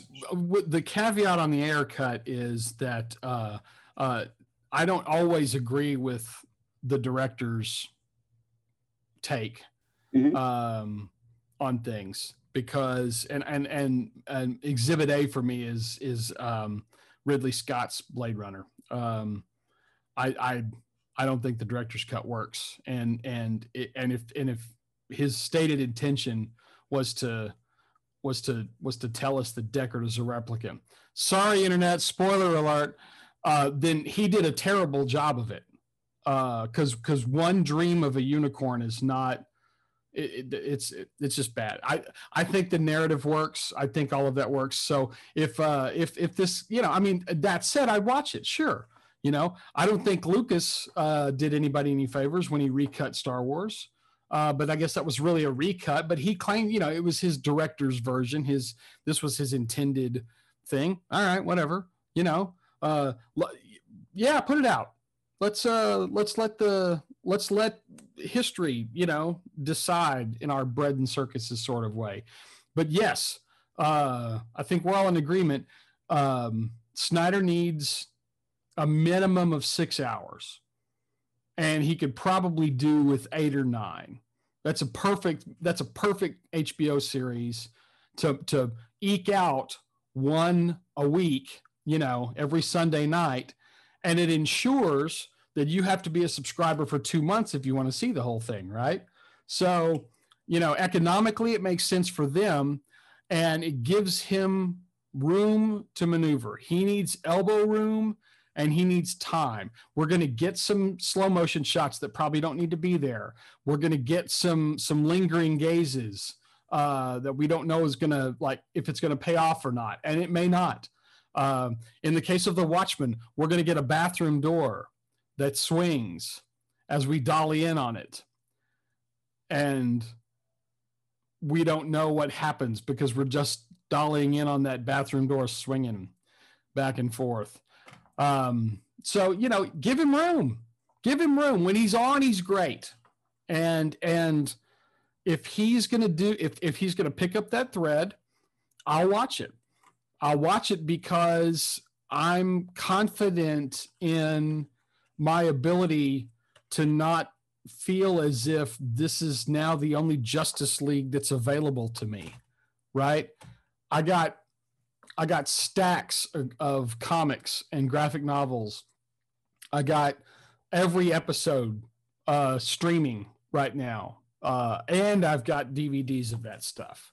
If I need Justice League, I can get Justice League. I can get my Justice League. If I want the Super Friends, I can go watch, I was going to ask if that was your Justice League. No, we're back to Paul Dini and Bruce Timm.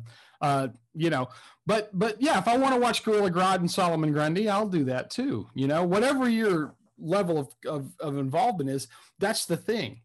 We're no longer in a world where this is all you get and you're thankful for it.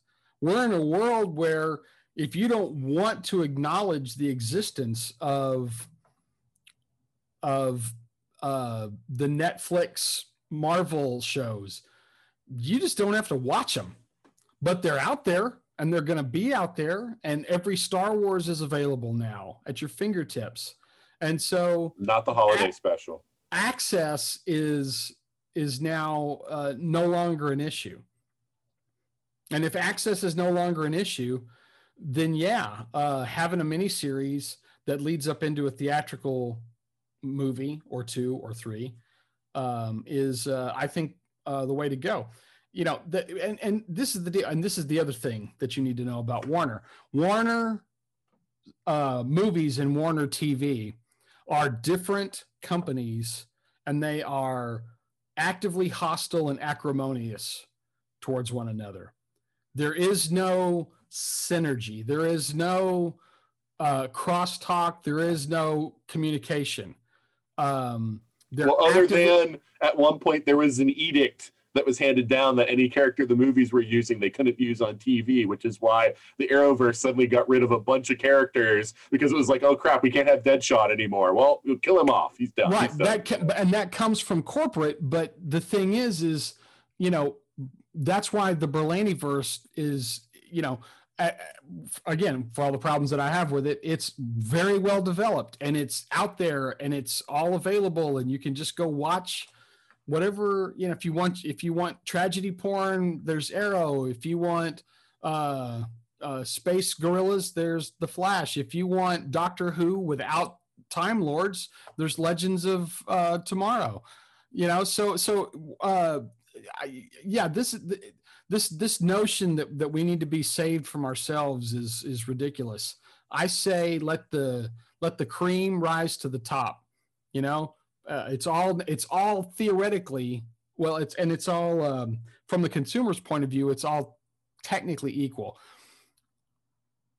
Lucas, I appreciate the prayers and good thoughts. I will tell you that I think movies are going to be able to bounce back real quick.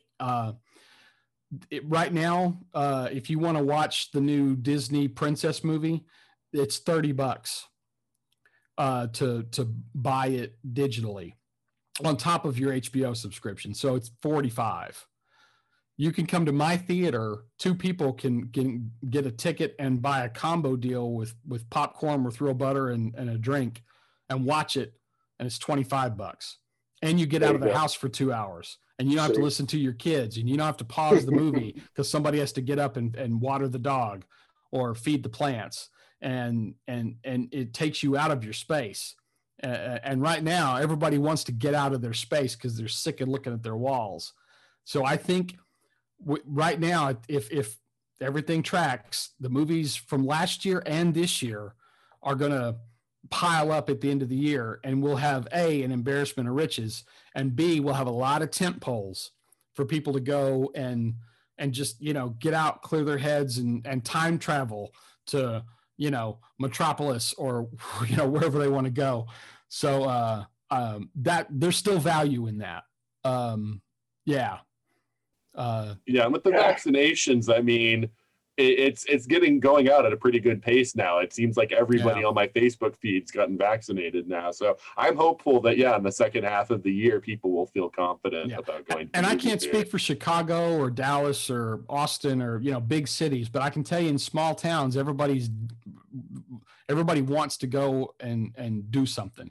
And I'm one of those guys. I'm in a town that's, you know, 3 hours from everywhere. So I am the game in town if you want to come see something. So all right, very cool. Yeah. I mean, as far as I'm concerned, I mean, like when people were saying release the Ayer cut like right after the Snyder cut came out, I was like, I'm actually more interested in that than I was in the Snyder cut, because that was a movie that I really felt jarring just sitting in the movie theater, like, because it felt like it was like within like minutes was vacillating between what story it was trying to tell. And I thought that there was probably something else there that we didn't get to see. And at least with the Snyder stuff, I had seen 2 of his movies that were complete. You know, I'd seen Man of Steel, I'd seen BVS, you know, but I really want to see that original vision of Suicide Squad. Now, obviously, it doesn't have the name recognition. It doesn't have a lot of, you know, the things going for it. The Justice League didn't have, you know, 2 prior movies that were that other director's vision, etc. But I would like to see it. And after the Snyder cut, I would love to see his vision completed. Because like I said, like I at least see narratively what he was trying to do. Like the things that felt weird to me about Man of Steel and BVS, I at least see that they matter for the story that he's trying to tell. It's still not the version of Superman that I want to see. but I get what he's doing now. Like it became super obvious watching the Snyder Cut what the narrative thread is here. And so, yeah, and of course, Darkseid. I mean, that's Darkseid on live action television or a film, you know, like on the screen. Like, amazing. Like, I've seen him animated. You know, I've seen ever since the Super Friends series in the 80s that had Darkseid as the bad guy. I've seen him animated, and I've seen him in the Dini stuff. You know, I've seen him in all that stuff. But Darkseid in a movie? That was just to sell toys. You know that, right? Yes. And that means that the television show is worthless because of that. I mean, I think if you're a show with great storytelling and you sell toys, there's nothing wrong with that. You know, like Star Wars, you know, the original Star Wars trilogy did. You know, that was great stories that also sold toys. So, you know. I've always felt that that's like a really ridiculous argument that the selling of toys inherently makes the product bad. But anyway, we'll agree to disagree. Right. Because then Star Wars and Empire and Return are bad too. But anyway, but yeah, so yeah, I want to see the rest of his vision. I want to see, you know, what Snyder was doing. And yeah, there are things coming out that say like, well, Snyder said that, like, you know, Lois and Clark's kid is going to be Batman by Justice League 3 and stuff like that I'm not sure is real, or if that, you know, is but it's like at this point I'd just be curious to see it. You know, if that is Super his Sons, vision. if they're going to give me World Finest Super Sons, yes, absolutely. I kind of thought we were going to get that with Superman and Lois right now because of Clark and Lois's two kids. But I would watch the out of some Super Sons. That was one of my favorite series of stories in World's Finest. Yeah, those were great. So yeah, I'm all for that. Let's go. Okay. But yeah, so yeah, I mean, I think we're all on the same page as far as that stuff's concerned. And yeah, I mean, as always, these episodes get away from me. So we've been talking about Snyder Cut for a while. Final thoughts, anything that you haven't said that you feel like needs to be said? Let's start with you on this one, Mark. All right. I'll just reiterate. For those of you out there that are hating Zack Snyder for quote unquote ruining your childhood, sack up. Okay. He didn't ruin anything. He made 3 movies. All right. There's hundreds of hours, probably approaching 1,000 hours of Superman that you can go watch, and I guarantee you some of that stuff is unwatchable. It's more unwatchable in so many other ways. You know, if you really hate his Batman, go watch Batman 66. Let's see how long you last. I'm betting Marcia Queen of Diamonds is where you check out. All right. So, you know, it's ridiculous. We don't need to be having this fight. There's way other things that we need to be having better conversations about. So, you know, if you just can't stand it, feel free to not watch it. But honestly, you know, you're missing out on some good stuff. There's some great stuff in those movies. And prior to 2008, we all had to watch this stuff and pick out the great stuff because it was never flawless. It's never been perfect. It's always been a mixed bag. We're always happy when that mixed bag is like 65, 70%, because then it was like, okay, it was mostly good. So, you know, find something to love about it, but for God's sake, you know, leave him alone. He doesn't deserve the he's been given. He really doesn't. And I hate that fans of stuff that I love that extol the virtues of being a better person are sending death threats to directors and actors for these perceived transgressions. I think that's the highest amount of bullshit, and shame on you. Yeah, anytime that people like make it personal about like the creative people behind a product rather than about the product, that's about, like, I have no issue with anyone that wants to say like the Snyder Cut was an awful movie and will like explain their position on that. That is different from saying like Zack Snyder is awful and I hate you and I'm going to kill you and all that kind of stuff. You know, like anytime you make it personal, that is where it becomes wrong. You know, because these people, they're just making a product. And if you don't like that product, that's fine. Don't watch it. You know, that's it. But yeah, definitely agree with you. And also, Mark, I have to agree with you because as a child of the 80s, I came at Batman from the 89 movie. And because it was so popular on the Family Channel, suddenly they started running the Batman 66. And so I was like, oh, Batman, you know, having watched the Keaton movie and loving it, I'm going to watch that. And my God, I was so unprepared for Batman 66 after seeing the Keaton movie. And I was just like, what is, like, I recognized the costume. You know, but this is not Batman. Yeah. I watched that stuff, guys, at 4 years old. And it was like, as a 4 or 5 year old kid, that's so cool. That's so cool. Like, boof, bang, pow. But it's for kids. But if you're trying to go for, like, say, teenager or adult, you just guys, you know, get their enjoyment in what they were doing. And then that's it. I enjoyed the Green Hornet series more than I enjoyed. Oh, Green Hornet was badass. Yeah. He was so good, man. One final thought.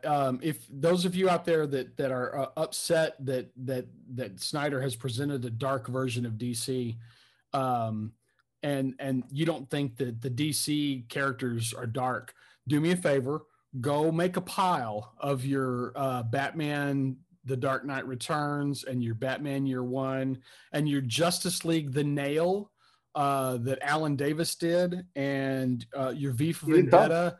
And all of those other Kingdom Come, take your Kingdom Come and your special edition hardcover Kingdom Come, take all of that and burn it, because clearly none of that has any place in the world with your squeaky clean, happy-go-lucky DC stuff. I'll remind you that in the 50s, Batman was fighting off aliens, and Superman was dealing with rainbow kryptonite. So, you know, you can't have it both ways. You have to decide where you're going to go on it. And if it's mythic, then it can stand more than one interpretation. If these characters really are larger than the scope of their selves, then you can give them more than one spin. That's what the whole Elseworlds thing was about. So lighten the hell up. No, and that's fair. And that's the thing. It's like, and that's the thing. It's like we exist in a world where we've had, you know, a lot of versions of these characters, of some of these characters, Superman and Batman specifically. And so it's like the world can stand an alternative take, you know. So, yeah. James, what about you? Any final thoughts on the Snyder Cut? I'll say the one thing that I said the last podcast we did, which was, I was like, there was too much slow motion for me. Zack Snyder used slow motion like J.J. Abrams uses lens flares. Like, it was all over the place. But yeah, he's a man who knows what he likes. He is. And you know, that's the thing I will give Zack Snyder at the end of the day. Like, if by chance my buddy Paul listens to this podcast, God knows I'll try to get him to.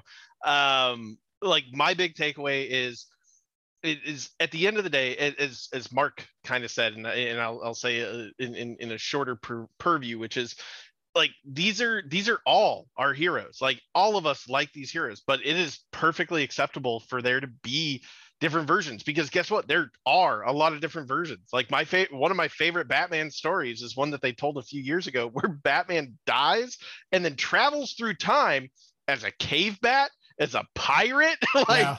All this stuff. I love that, James. Yeah, I was like, this is the coolest shit. Are you kidding? I was just like, but I know people who are just like, that was so stupid. That was the dumbest thing. And I go, but this is the great thing about comics, is comic book creators will do this. They will turn a character on its head. They'll do wonky stuff with it. Because guess what? It's not real. It's fictional. It's fiction. And that's the great thing about it. While Snyder's universe isn't necessarily for me on the whole, Good girl. I may have to go back and rewatch movies now. And again, it's all because of what Lucas said. It's Yes. Lucas I'm going to have to go watch Superman again. Thank you, Lucas. Thanks. You're welcome. I'm so glad to be of service. This is what I do, buddy. Yeah, I mean, it's all about how you look at things, guys. It's funny. My dad was always interested, in saying, oh, if this didn't work, look at it from a different angle. A lot of us are so stuck on just seeing things from just our own perspective, whatever, as opposed to, get out of the way and look at it from other angles to be able to see it. And so for me, as I get older, I'm becoming where it's important. I'm using it like a muscle, that mentality of, you got to look at things from different angles to see what others can't see. Because right now they're saying, well, it doesn't work. Why it doesn't work? And then you say, oh, I figured it out. It's like no different than getting the golden ticket from Charlie and the Chocolate Factory. And that's all you are doing, guys. Is just I listen to a lot of these film critics, and I can know the ones who are too stuck up. They've been doing this for too long, and then I get those ones who are like saying, well, this is what I saw, and this is how I got to it. And they literally will tell you how, and you're like, we're going to say, well, damn, now I got to relook at the movie again. Yeah. That's the best way, because we all look at it from our own perception, but we never ever really look and try to find what was the intent that these directors and these producers and even these actors were trying to make happen. And we're in a role, like you said, Martin. What you said, Mark, is that we got so much, and that's the problem I'm saying now. We got so much, but everybody is looking for crumbs. You got gourmet meals. You got great stuff, but yet you're looking for that little kernel, and you're going to die on that hill. And I'm saying, why? Just go back to your books. Hell, if you don't like it, we got technology now where you can actually make the films that you want. That's why I like stuff like Bad in the Sun on YouTube. These guys make the Superman and Batman and other superhero films that they want to make. They don't wait for Hollywood to do it. They put their own funds, they use their own money, whether it be crowdfunding, whatever, and they put it out there. So there's no excuses anymore. The days of you saying, oh, well, I don't like it, and boo-hoo, the hell with the director and producers, I hate that, actor. Grow the hell up and grow some balls. Because if that is your biggest hang-up, there are bigger fish to fry out there that you will not be able to deal with, my friend. There you go. Yeah, if this is throwing you off your game, God help you, if something real comes along. Well, yeah, I mean, Mark, you used that phrase earlier that people say, "Oh, you ruined my childhood," and that phrase always annoys me because even when I don't like a property, I never say it ruined my childhood because my childhood's still there and the version of that thing is still there. So if I don't like the new version, that's fine. I don't ever have to experience it again. I can just watch, the older version that I prefer. So yeah, I think that people, are making way too big a deal out of things and they're like, you ruined my childhood. Well, no, they didn't. Right. But Lucas, is there anything else you wanted to say about the Snyder Cut? I'm just glad it's out. I'm glad it's there for people to get, because when the lead up to it was coming, I was catching so much hell. Whether YouTube, I had to leave Twitter because I got into some knucklehead. And I'm saying, I don't got time for this crap. I got other stuff to deal with. Right. Why am I going to let this knucklehead, get into my personal headspace about this thing and rub my blood pressure because I can't find this knucklehead, Yeah. So I just said, and they said, oh, well, we're so sorry. But now I'm just saying, you know what? I'm happy with the fact that it is, because you can't lump me in with all these haters or whatever. I got the thing I wanted. I got to see something happen. And now, like I said, you can say whatever the hell you want to say. You call me every F word and everything else. Guess what? Snyder Cut exists. It wasn't a myth. Grow the hell up. You can watch it or don't. It's there. And I'm a happy man. Now, this is all we're going to get. Fine.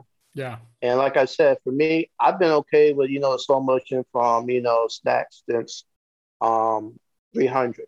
There's only one movie he's disappointed me, and that's Sucker Punch. Oh. Yeah. Jesus Christ, that movie. Like I said, visually the stunning. Sucker Punch was you went in expecting a good movie. I was like, at the end, I said, this is what you do to our main character? Okay, yeah, go screw yourself. Other than that, he has not messed me over at all with Angel's product. So how he gets all this hate, it still baffles me. But like you said, he does. That's his go-to. He loves the slow motion stuff, just like the James Abrams.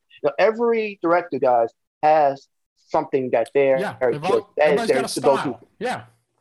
And that's just their stuff. And so I'm like saying, well, what the hell were you expecting? Were you expecting, him to just change his ways? If he wants his, 3/4, that's what the hell he's going to get every single day. So you're going to get the lens flare from JJ. You're going to get the slow-mo from whatever. You're just going to have to grin and bear it until you can find whatever you do like.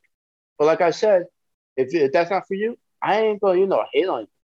But the fact that so many fans were saying, this sucker exists, and we know it exists, put it out there, and we're being literally demonized. I mean, I'm talking about drag out, talk about it. Yeah.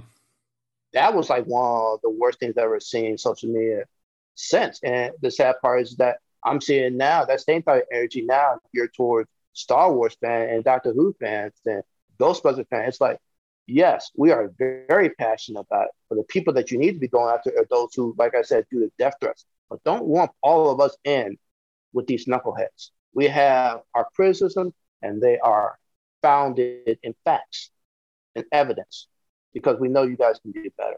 So I'm just glad that the Snyder Cut exists, Nathan, and that's pretty much how I'm going to end it, buddy. Okay.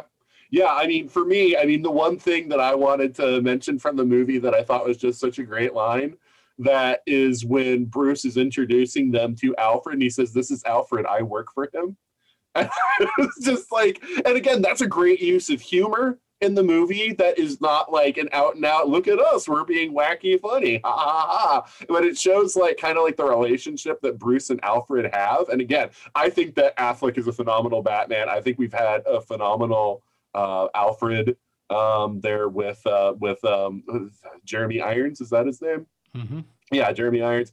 And and again, I love that relationship. So that's one thing I just thought of that I was like, oh yeah, I should mention that just because I love that line when they gave that. And I loved them in general in this version. I'm still going to stick by the fact, I still think, like, I was one of the few people who liked the theatrical version after I saw it back in the day. I still think there are good things about it. And I think that, like I said, it's better on an emotional level, whereas I feel like the Snyder Cut's better on plot. And it's better on, like I say, it retroactively makes BVS and Man of Steel better movies. Right. Because we now see the vision, whereas the theatrical Justice League kind of existed as a thing that, yeah, it took things from those prior movies, but thematically it didn't feel like a successor to it, which is, I think, the point that Mark was making earlier about it. So, but I'm still glad the Snyder Cut got made because, like I say, I have a new appreciation for Man of Steel and BVS because of it, and definitely I love the addition of Apocalypse. I love the time travel element they bring in, it was there in BVS, but I mean, like, that they did more with that and setting stuff up. And like I say, like, after that, I now want to see the payoff because that movie did a great job of setting up a lot of things that it would be like, man, this really sucks if, like, the only payoff we get from that is, Aquaman, you have that connected in, and I think Wonder Woman 3 is still going to take up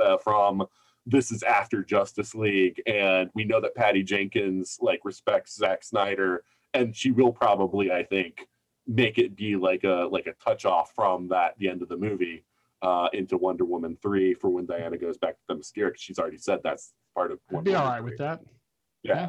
So, but then there's so many other parts of that were being set up that we don't get to see. So I'd even love if, I know this is pie in the sky, but I'd love it if, like, Warner, like, changed its management and Ray Fisher was, willing to come back now that they cleaned house, but I'm not sure that part's going to happen because I'd still love to get a Cyborg movie, out of this. So, But yeah, so we'll have to see how things go. But yeah, I think it's better that the movie got made the way that Zack Snyder wanted to make it than that it didn't. Yeah, so let's say our goodbyes now and let people know where they can find us online. So let's start with you, James. Yeah, people can find me on Twitter at Roman on the Rocks, and Facebook at Roman on the Rocks. It's pretty much Roman on the Rocks everywhere, as is my website that has been inactive for some time. But you can check out old articles and other podcasts there, and you can find my podcast on a number of different places. So yeah, it's just Roman on the Rocks, in which all of those old episodes I'm drinking and talking about things. So all right, great. And Lucas, why don't you say goodbye and let people know where they can find you? Man, it's been a pleasure. I enjoyed this more than possibly should have, but that's possibly the margarita also talking. I loved it. But this was good, guys. You can find me on Facebook, and you can find my website, which is Luke's Speculation. It's a WordPress. It's a WordPress website about crossover speculations. Last one I did was on what would happen if you could bring back Optimus Prime as a Gundam in the Universal Century. So you can find me there. That's the last one, and it's been a while since I've done an entry, so I need to get back to it before it becomes fully inactive. But thanks again, Nathan. It's been fun, Mark and James, and I hope to do this again, buddy.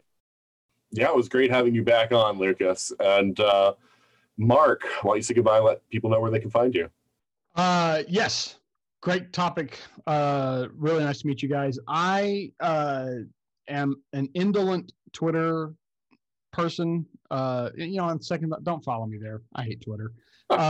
Hit me up on Facebook if you want to follow me. Mention that you heard me on the 42 cast, so I know who you are and don't just blow you off.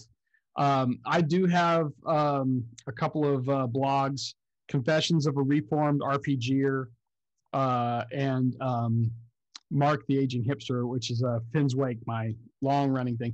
That's got a lot of personal stuff in it, and trigger warning, it's currently full of things about death and cancer, so be advised, it's not going to be fun unless you go back a couple of years.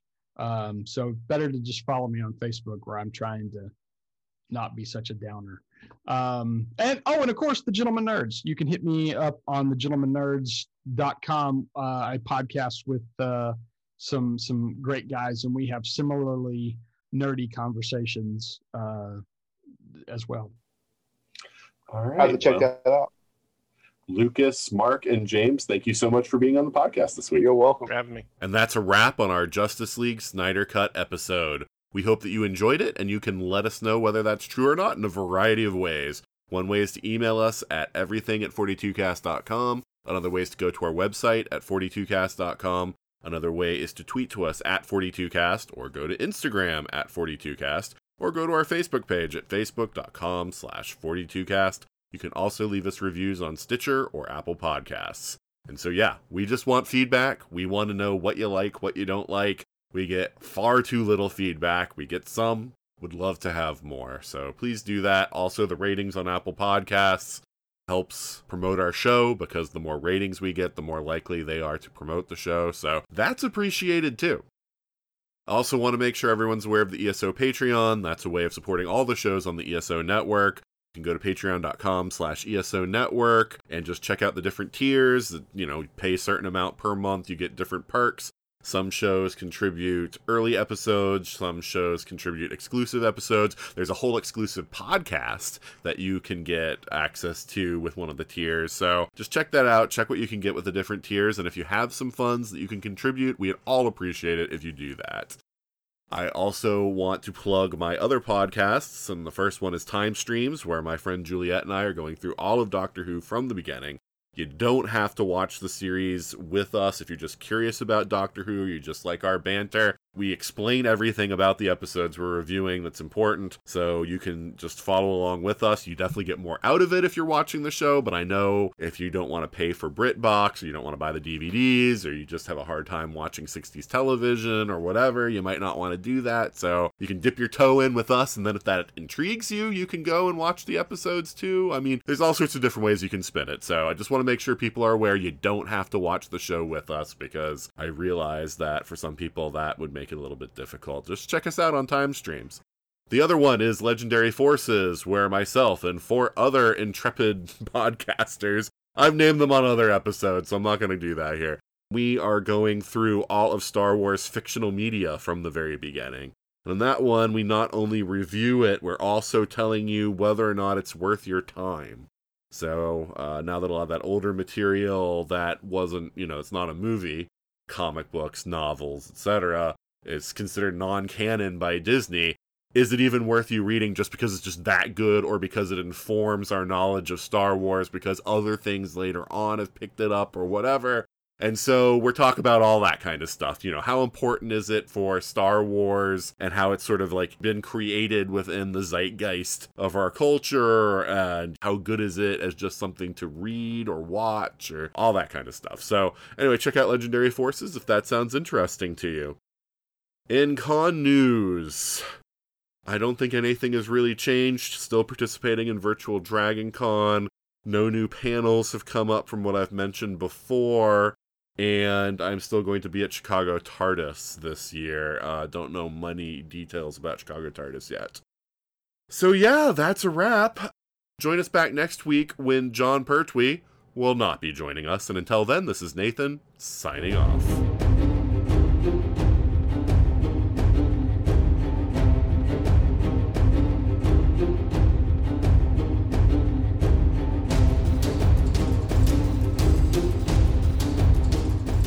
You have been listening to the 42 Cast, copyright 2021.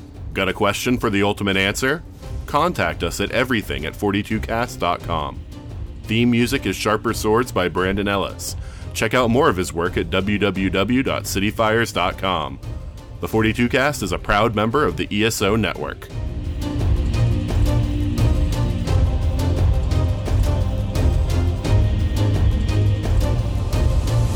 And now for some outtakes. You were just saying that no one should direct Watchmen. Yes, ever. But I did like the HBO series a lot. Still need to watch that. I haven't had an opportunity to sit down with it yet. Lucas, have you seen it? I dropped off after the 3rd episode, but I'll try to get back to it. I think it was actually the smartest thing that he could have done, which is to not to not redo Watchmen. He basically and what's cool about it is the premise is not that the movie happened, but that the comic book happened. He literally takes the comic book with the comic book ending, with the space squid, and then we go forward from there. And man, it's fantastic for just. I'll check it out. Yeah, I had issues with the brother that was in the thing. I thought he was going to be another character, and when they actually said who he was, I was like, no, he's not. He's this guy. And I understand. They did what they did, but I was like saying, I had big issues with episode 3. Yeah, big issues. So I'll try to do it. But as far as what I heard, what they did with Dr. Manhattan, and even with Ozymandias, that was very interesting. And of course, you put, Jeremy Irons, who's also in this movie. He did an outstanding job as Alfred. I like his Alfred. Yeah. Oh my God, he is the. I ain't gonna say he's the best Jarvis, but he's close enough when it concerns, tech support for Bruce. But but for the idea of him as Ozymandias and what he had planned, and then coming back and finding about his daughter and whatever, that was interesting enough. But no, it's just that for me, and especially with concerns the first episode. First episode, Watchmen, guys, like when it opens up with the bombing of Tulsa, Oklahoma, and that horror show, and whatever. That was tough to watch. Yeah. It was tough to watch, but that's our history, whether people like it or not. And, and so for me, I was saying, I see where you guys are going, but then when they made that twist, I was like, I'm going to come back to this later. Because I wanted him to be his own character, not associated with that particular character from the comic. Right. And for me, I think that they did a disservice to the original intent of what Alan Moore did with that character. Yeah. Changing that origin like that, the way they did. That's just me. That's there's my personal taste. No, I get it. And I will say that there's some stuff that gets presented in like the first 3 or 4 episodes that kind of doesn't pay off until, 8, 9, 10, like how they do, I'd love to hear your take if you can make it through all of them and see if it changes anything. Yeah, I will. And I just literally will start from episode 4 onwards and see what they got. Because I got a friend of mine who does another podcast, Derek Ferguson. Derek, cool. And me and him, we've been friends for a while, man. He's my buddy.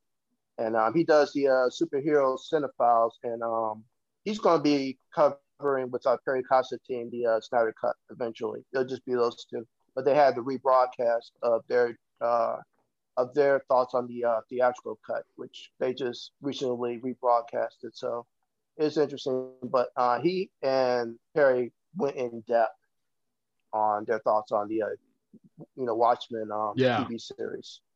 Yeah. So I have to revisit it. It's looking right at me on HBO Max. So eventually I'll get to it.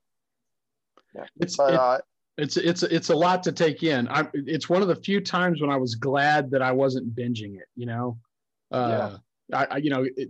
Especially that season opener was just brutal, and so that's you watch movies like Rosewood, you understand that you can see now why you had the age of superhero comics and comic books. It wasn't just the rise of organized crime and prohibition, whatever. There was a lot of stuff happening in the 20s and 30s that led to people saying, we need people who are stronger, faster, smarter, who could possibly deal with a lot of these social issues that we can't do, and they're able to be more than who we are. And so when they went back to that bit of tragedy, which a lot of kids don't know about, they're finally realizing it now with their parents, like, that really happened? Yeah, the song by Charlie Murphy called, when he was in his old band, which, people remember the tagline, "You dropped a bomb on me."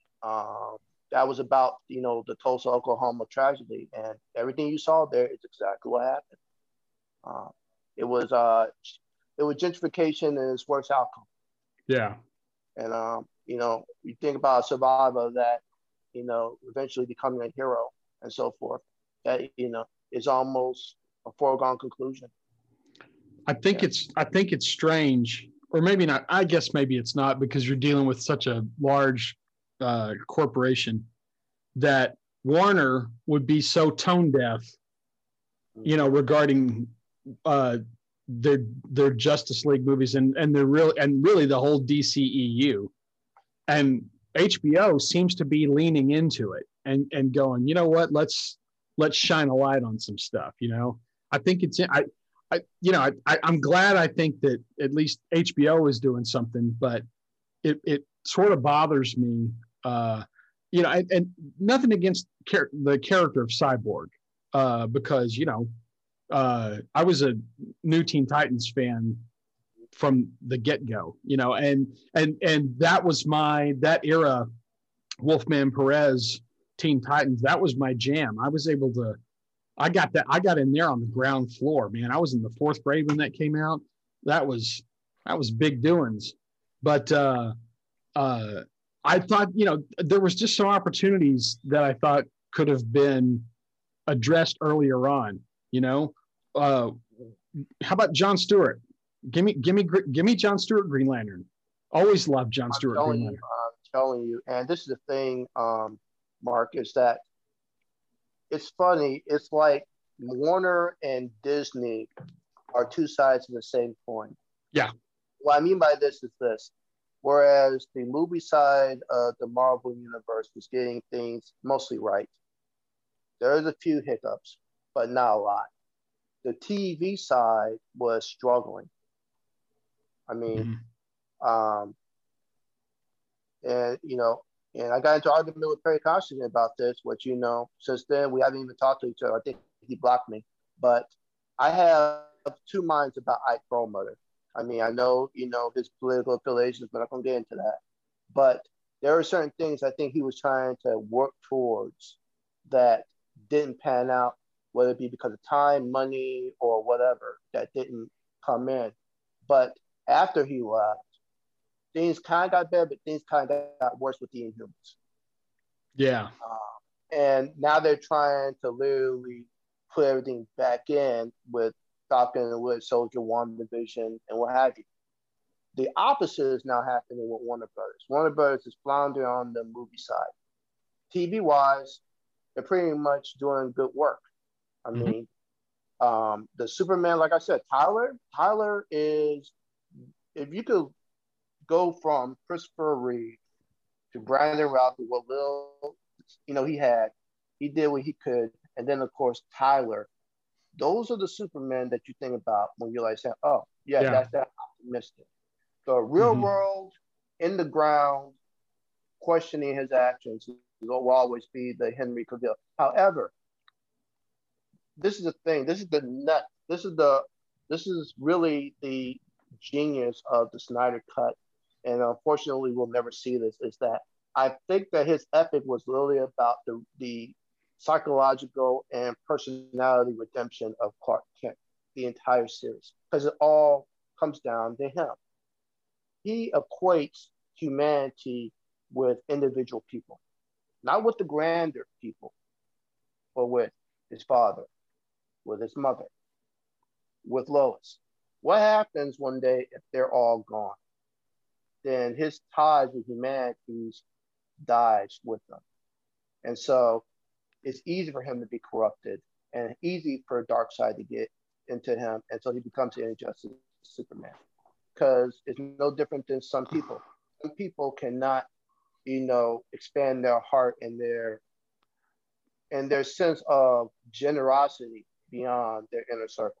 Yeah, that's a really cool take. And that's the whole thing. I think that Snyder at the end of it was, it was going to be, craziness, Ragnarok, gone insane if we had gotten to the future war. But at the same time, they were planning to send somebody back, or at least information back, to whoever they could get to impact Superman at a specific point, so that he could say, so this is what's going to happen. I need to see this.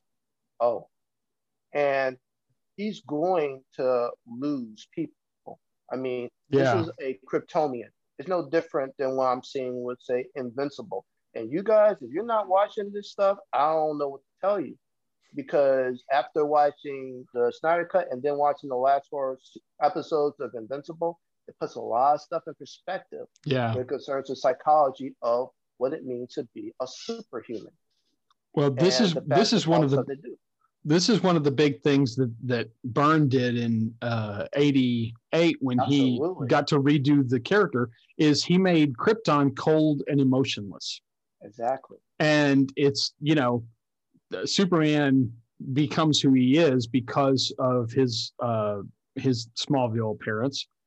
And so that's actually, if that's really where he was going with that, that's brilliant. The idea, because that's a real common thing these days. It's really common to, only care to the edge of your door, right? There you go. I feel deeply for you and you, but them out there, they can go f themselves. And that's a man.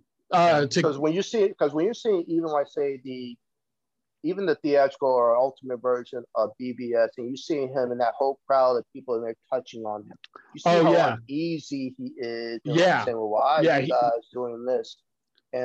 But when he gets with Lois or when he's with his mom, you see how wholesome he is.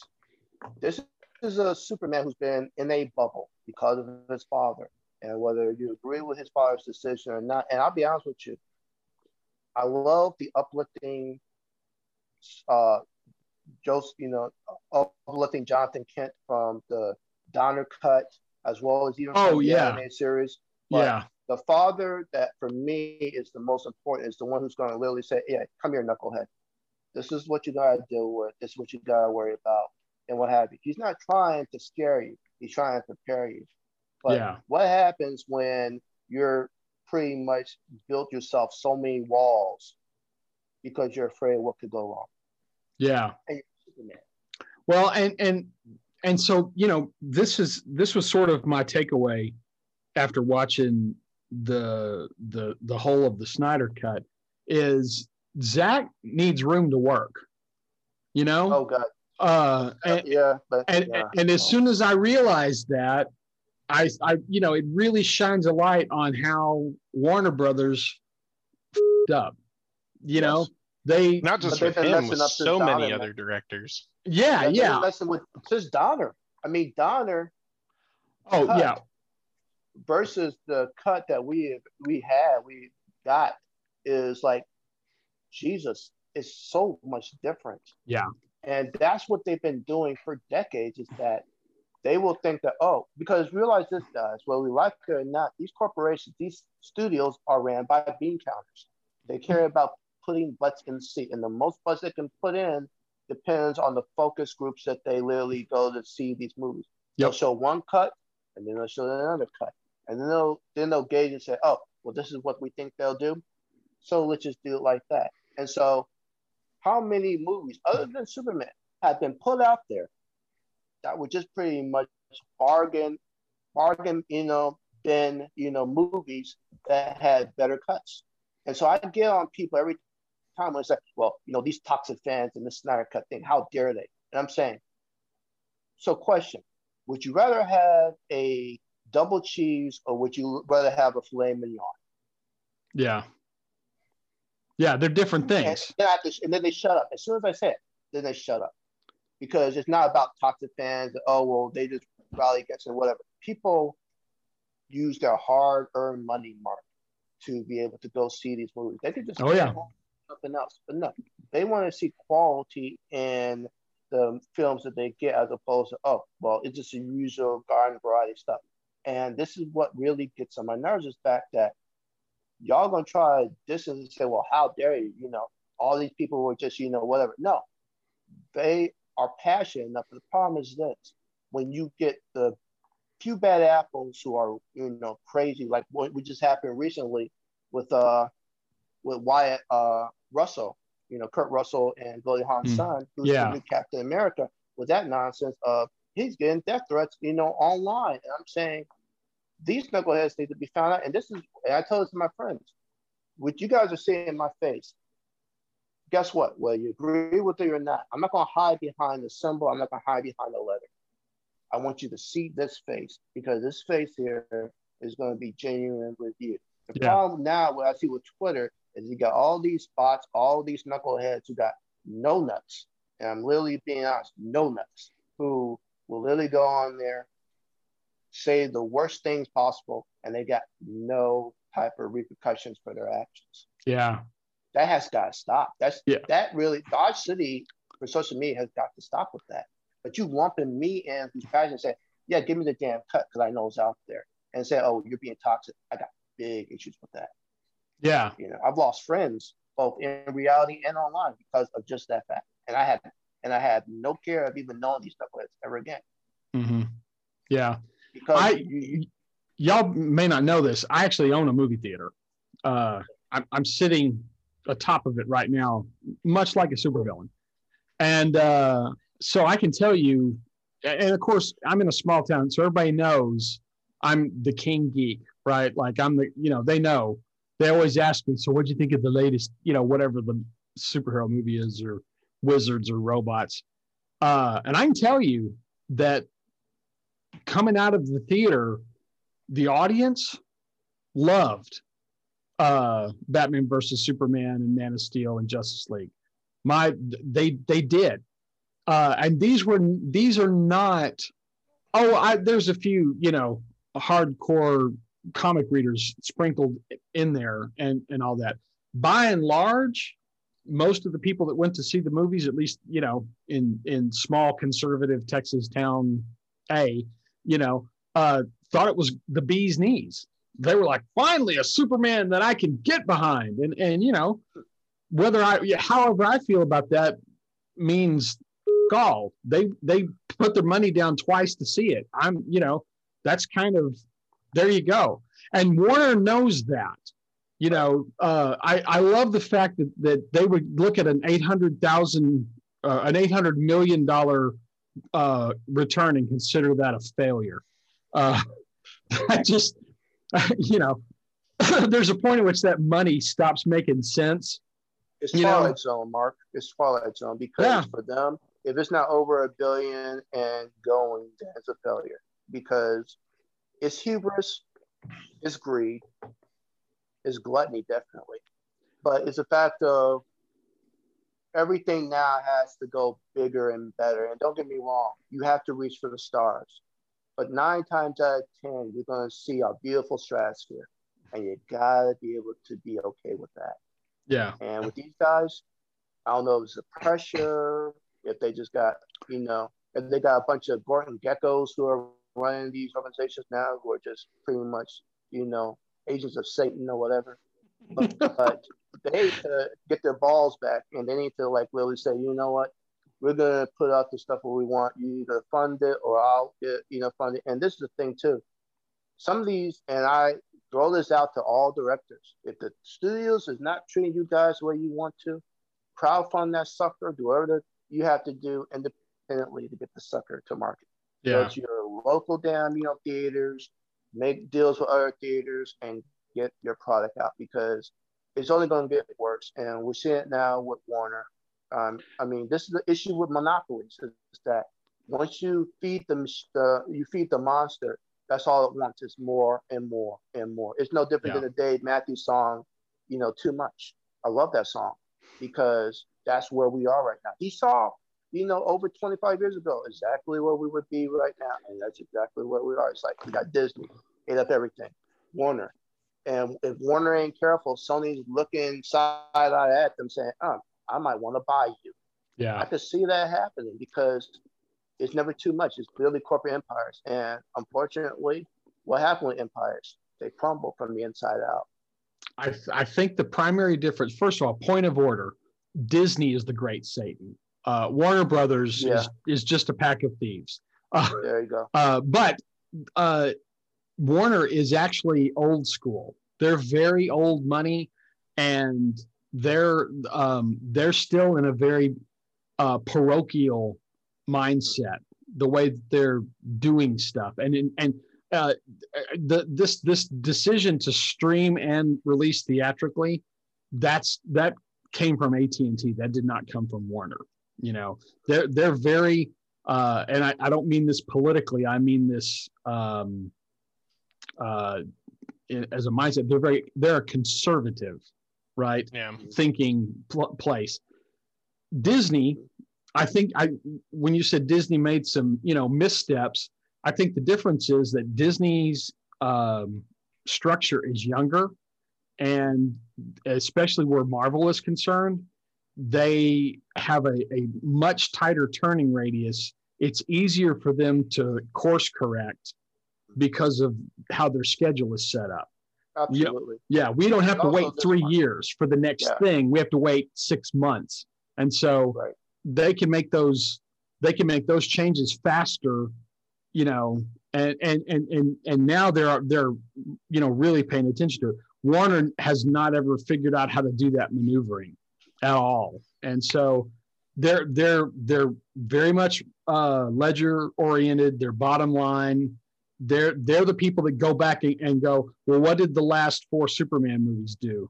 Okay, well, then we obviously did something right, because they made globally this much money.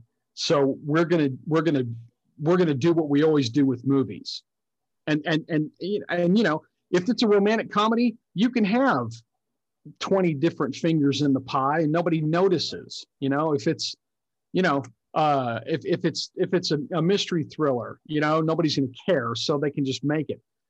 Unfortunately, for the tentpole movies, they've got a lot on the line. The only reason the Harry Potter movies did so well is because Rowling essentially put a clause in there that gave her some veto power. And they stood back and said, all right, well, we're just going to let you make these movies. And that's why they look the way they do. Mark, let me tell you this, Mark. It was possibly the best marketing campaign I've seen outside of Star Wars and, any other, franchise ever, is that when because I had no idea. My brothers knew about the series. But when that sucker came out and it's like, yeah, this is what's coming, I said, well, what is this? And now I'm looking at it and I'm saying, how many books? Well, they're almost done this and this.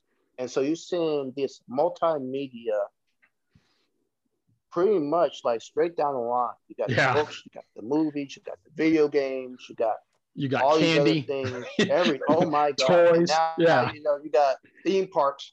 I'm saying these guys are really going hard and strong about this. So, I applaud that. And I'll be honest with you, with what they had for that, I don't want a continuation. The Potter age had its good day. Don't try to bring that back, because we've seen what happens when you start to bring stuff back and it don't actually, go gangbusters. Yeah. And then you have to go back to the mill. And I'm not going to, side-eye a certain franchise, but that's what's happening right now. James, you've been talking this whole time. I can't, you got to let somebody else have a thought, man. You can't monopolize the mic like that. I'm sorry, Nathan. He's been it's been rough since you left. It really has.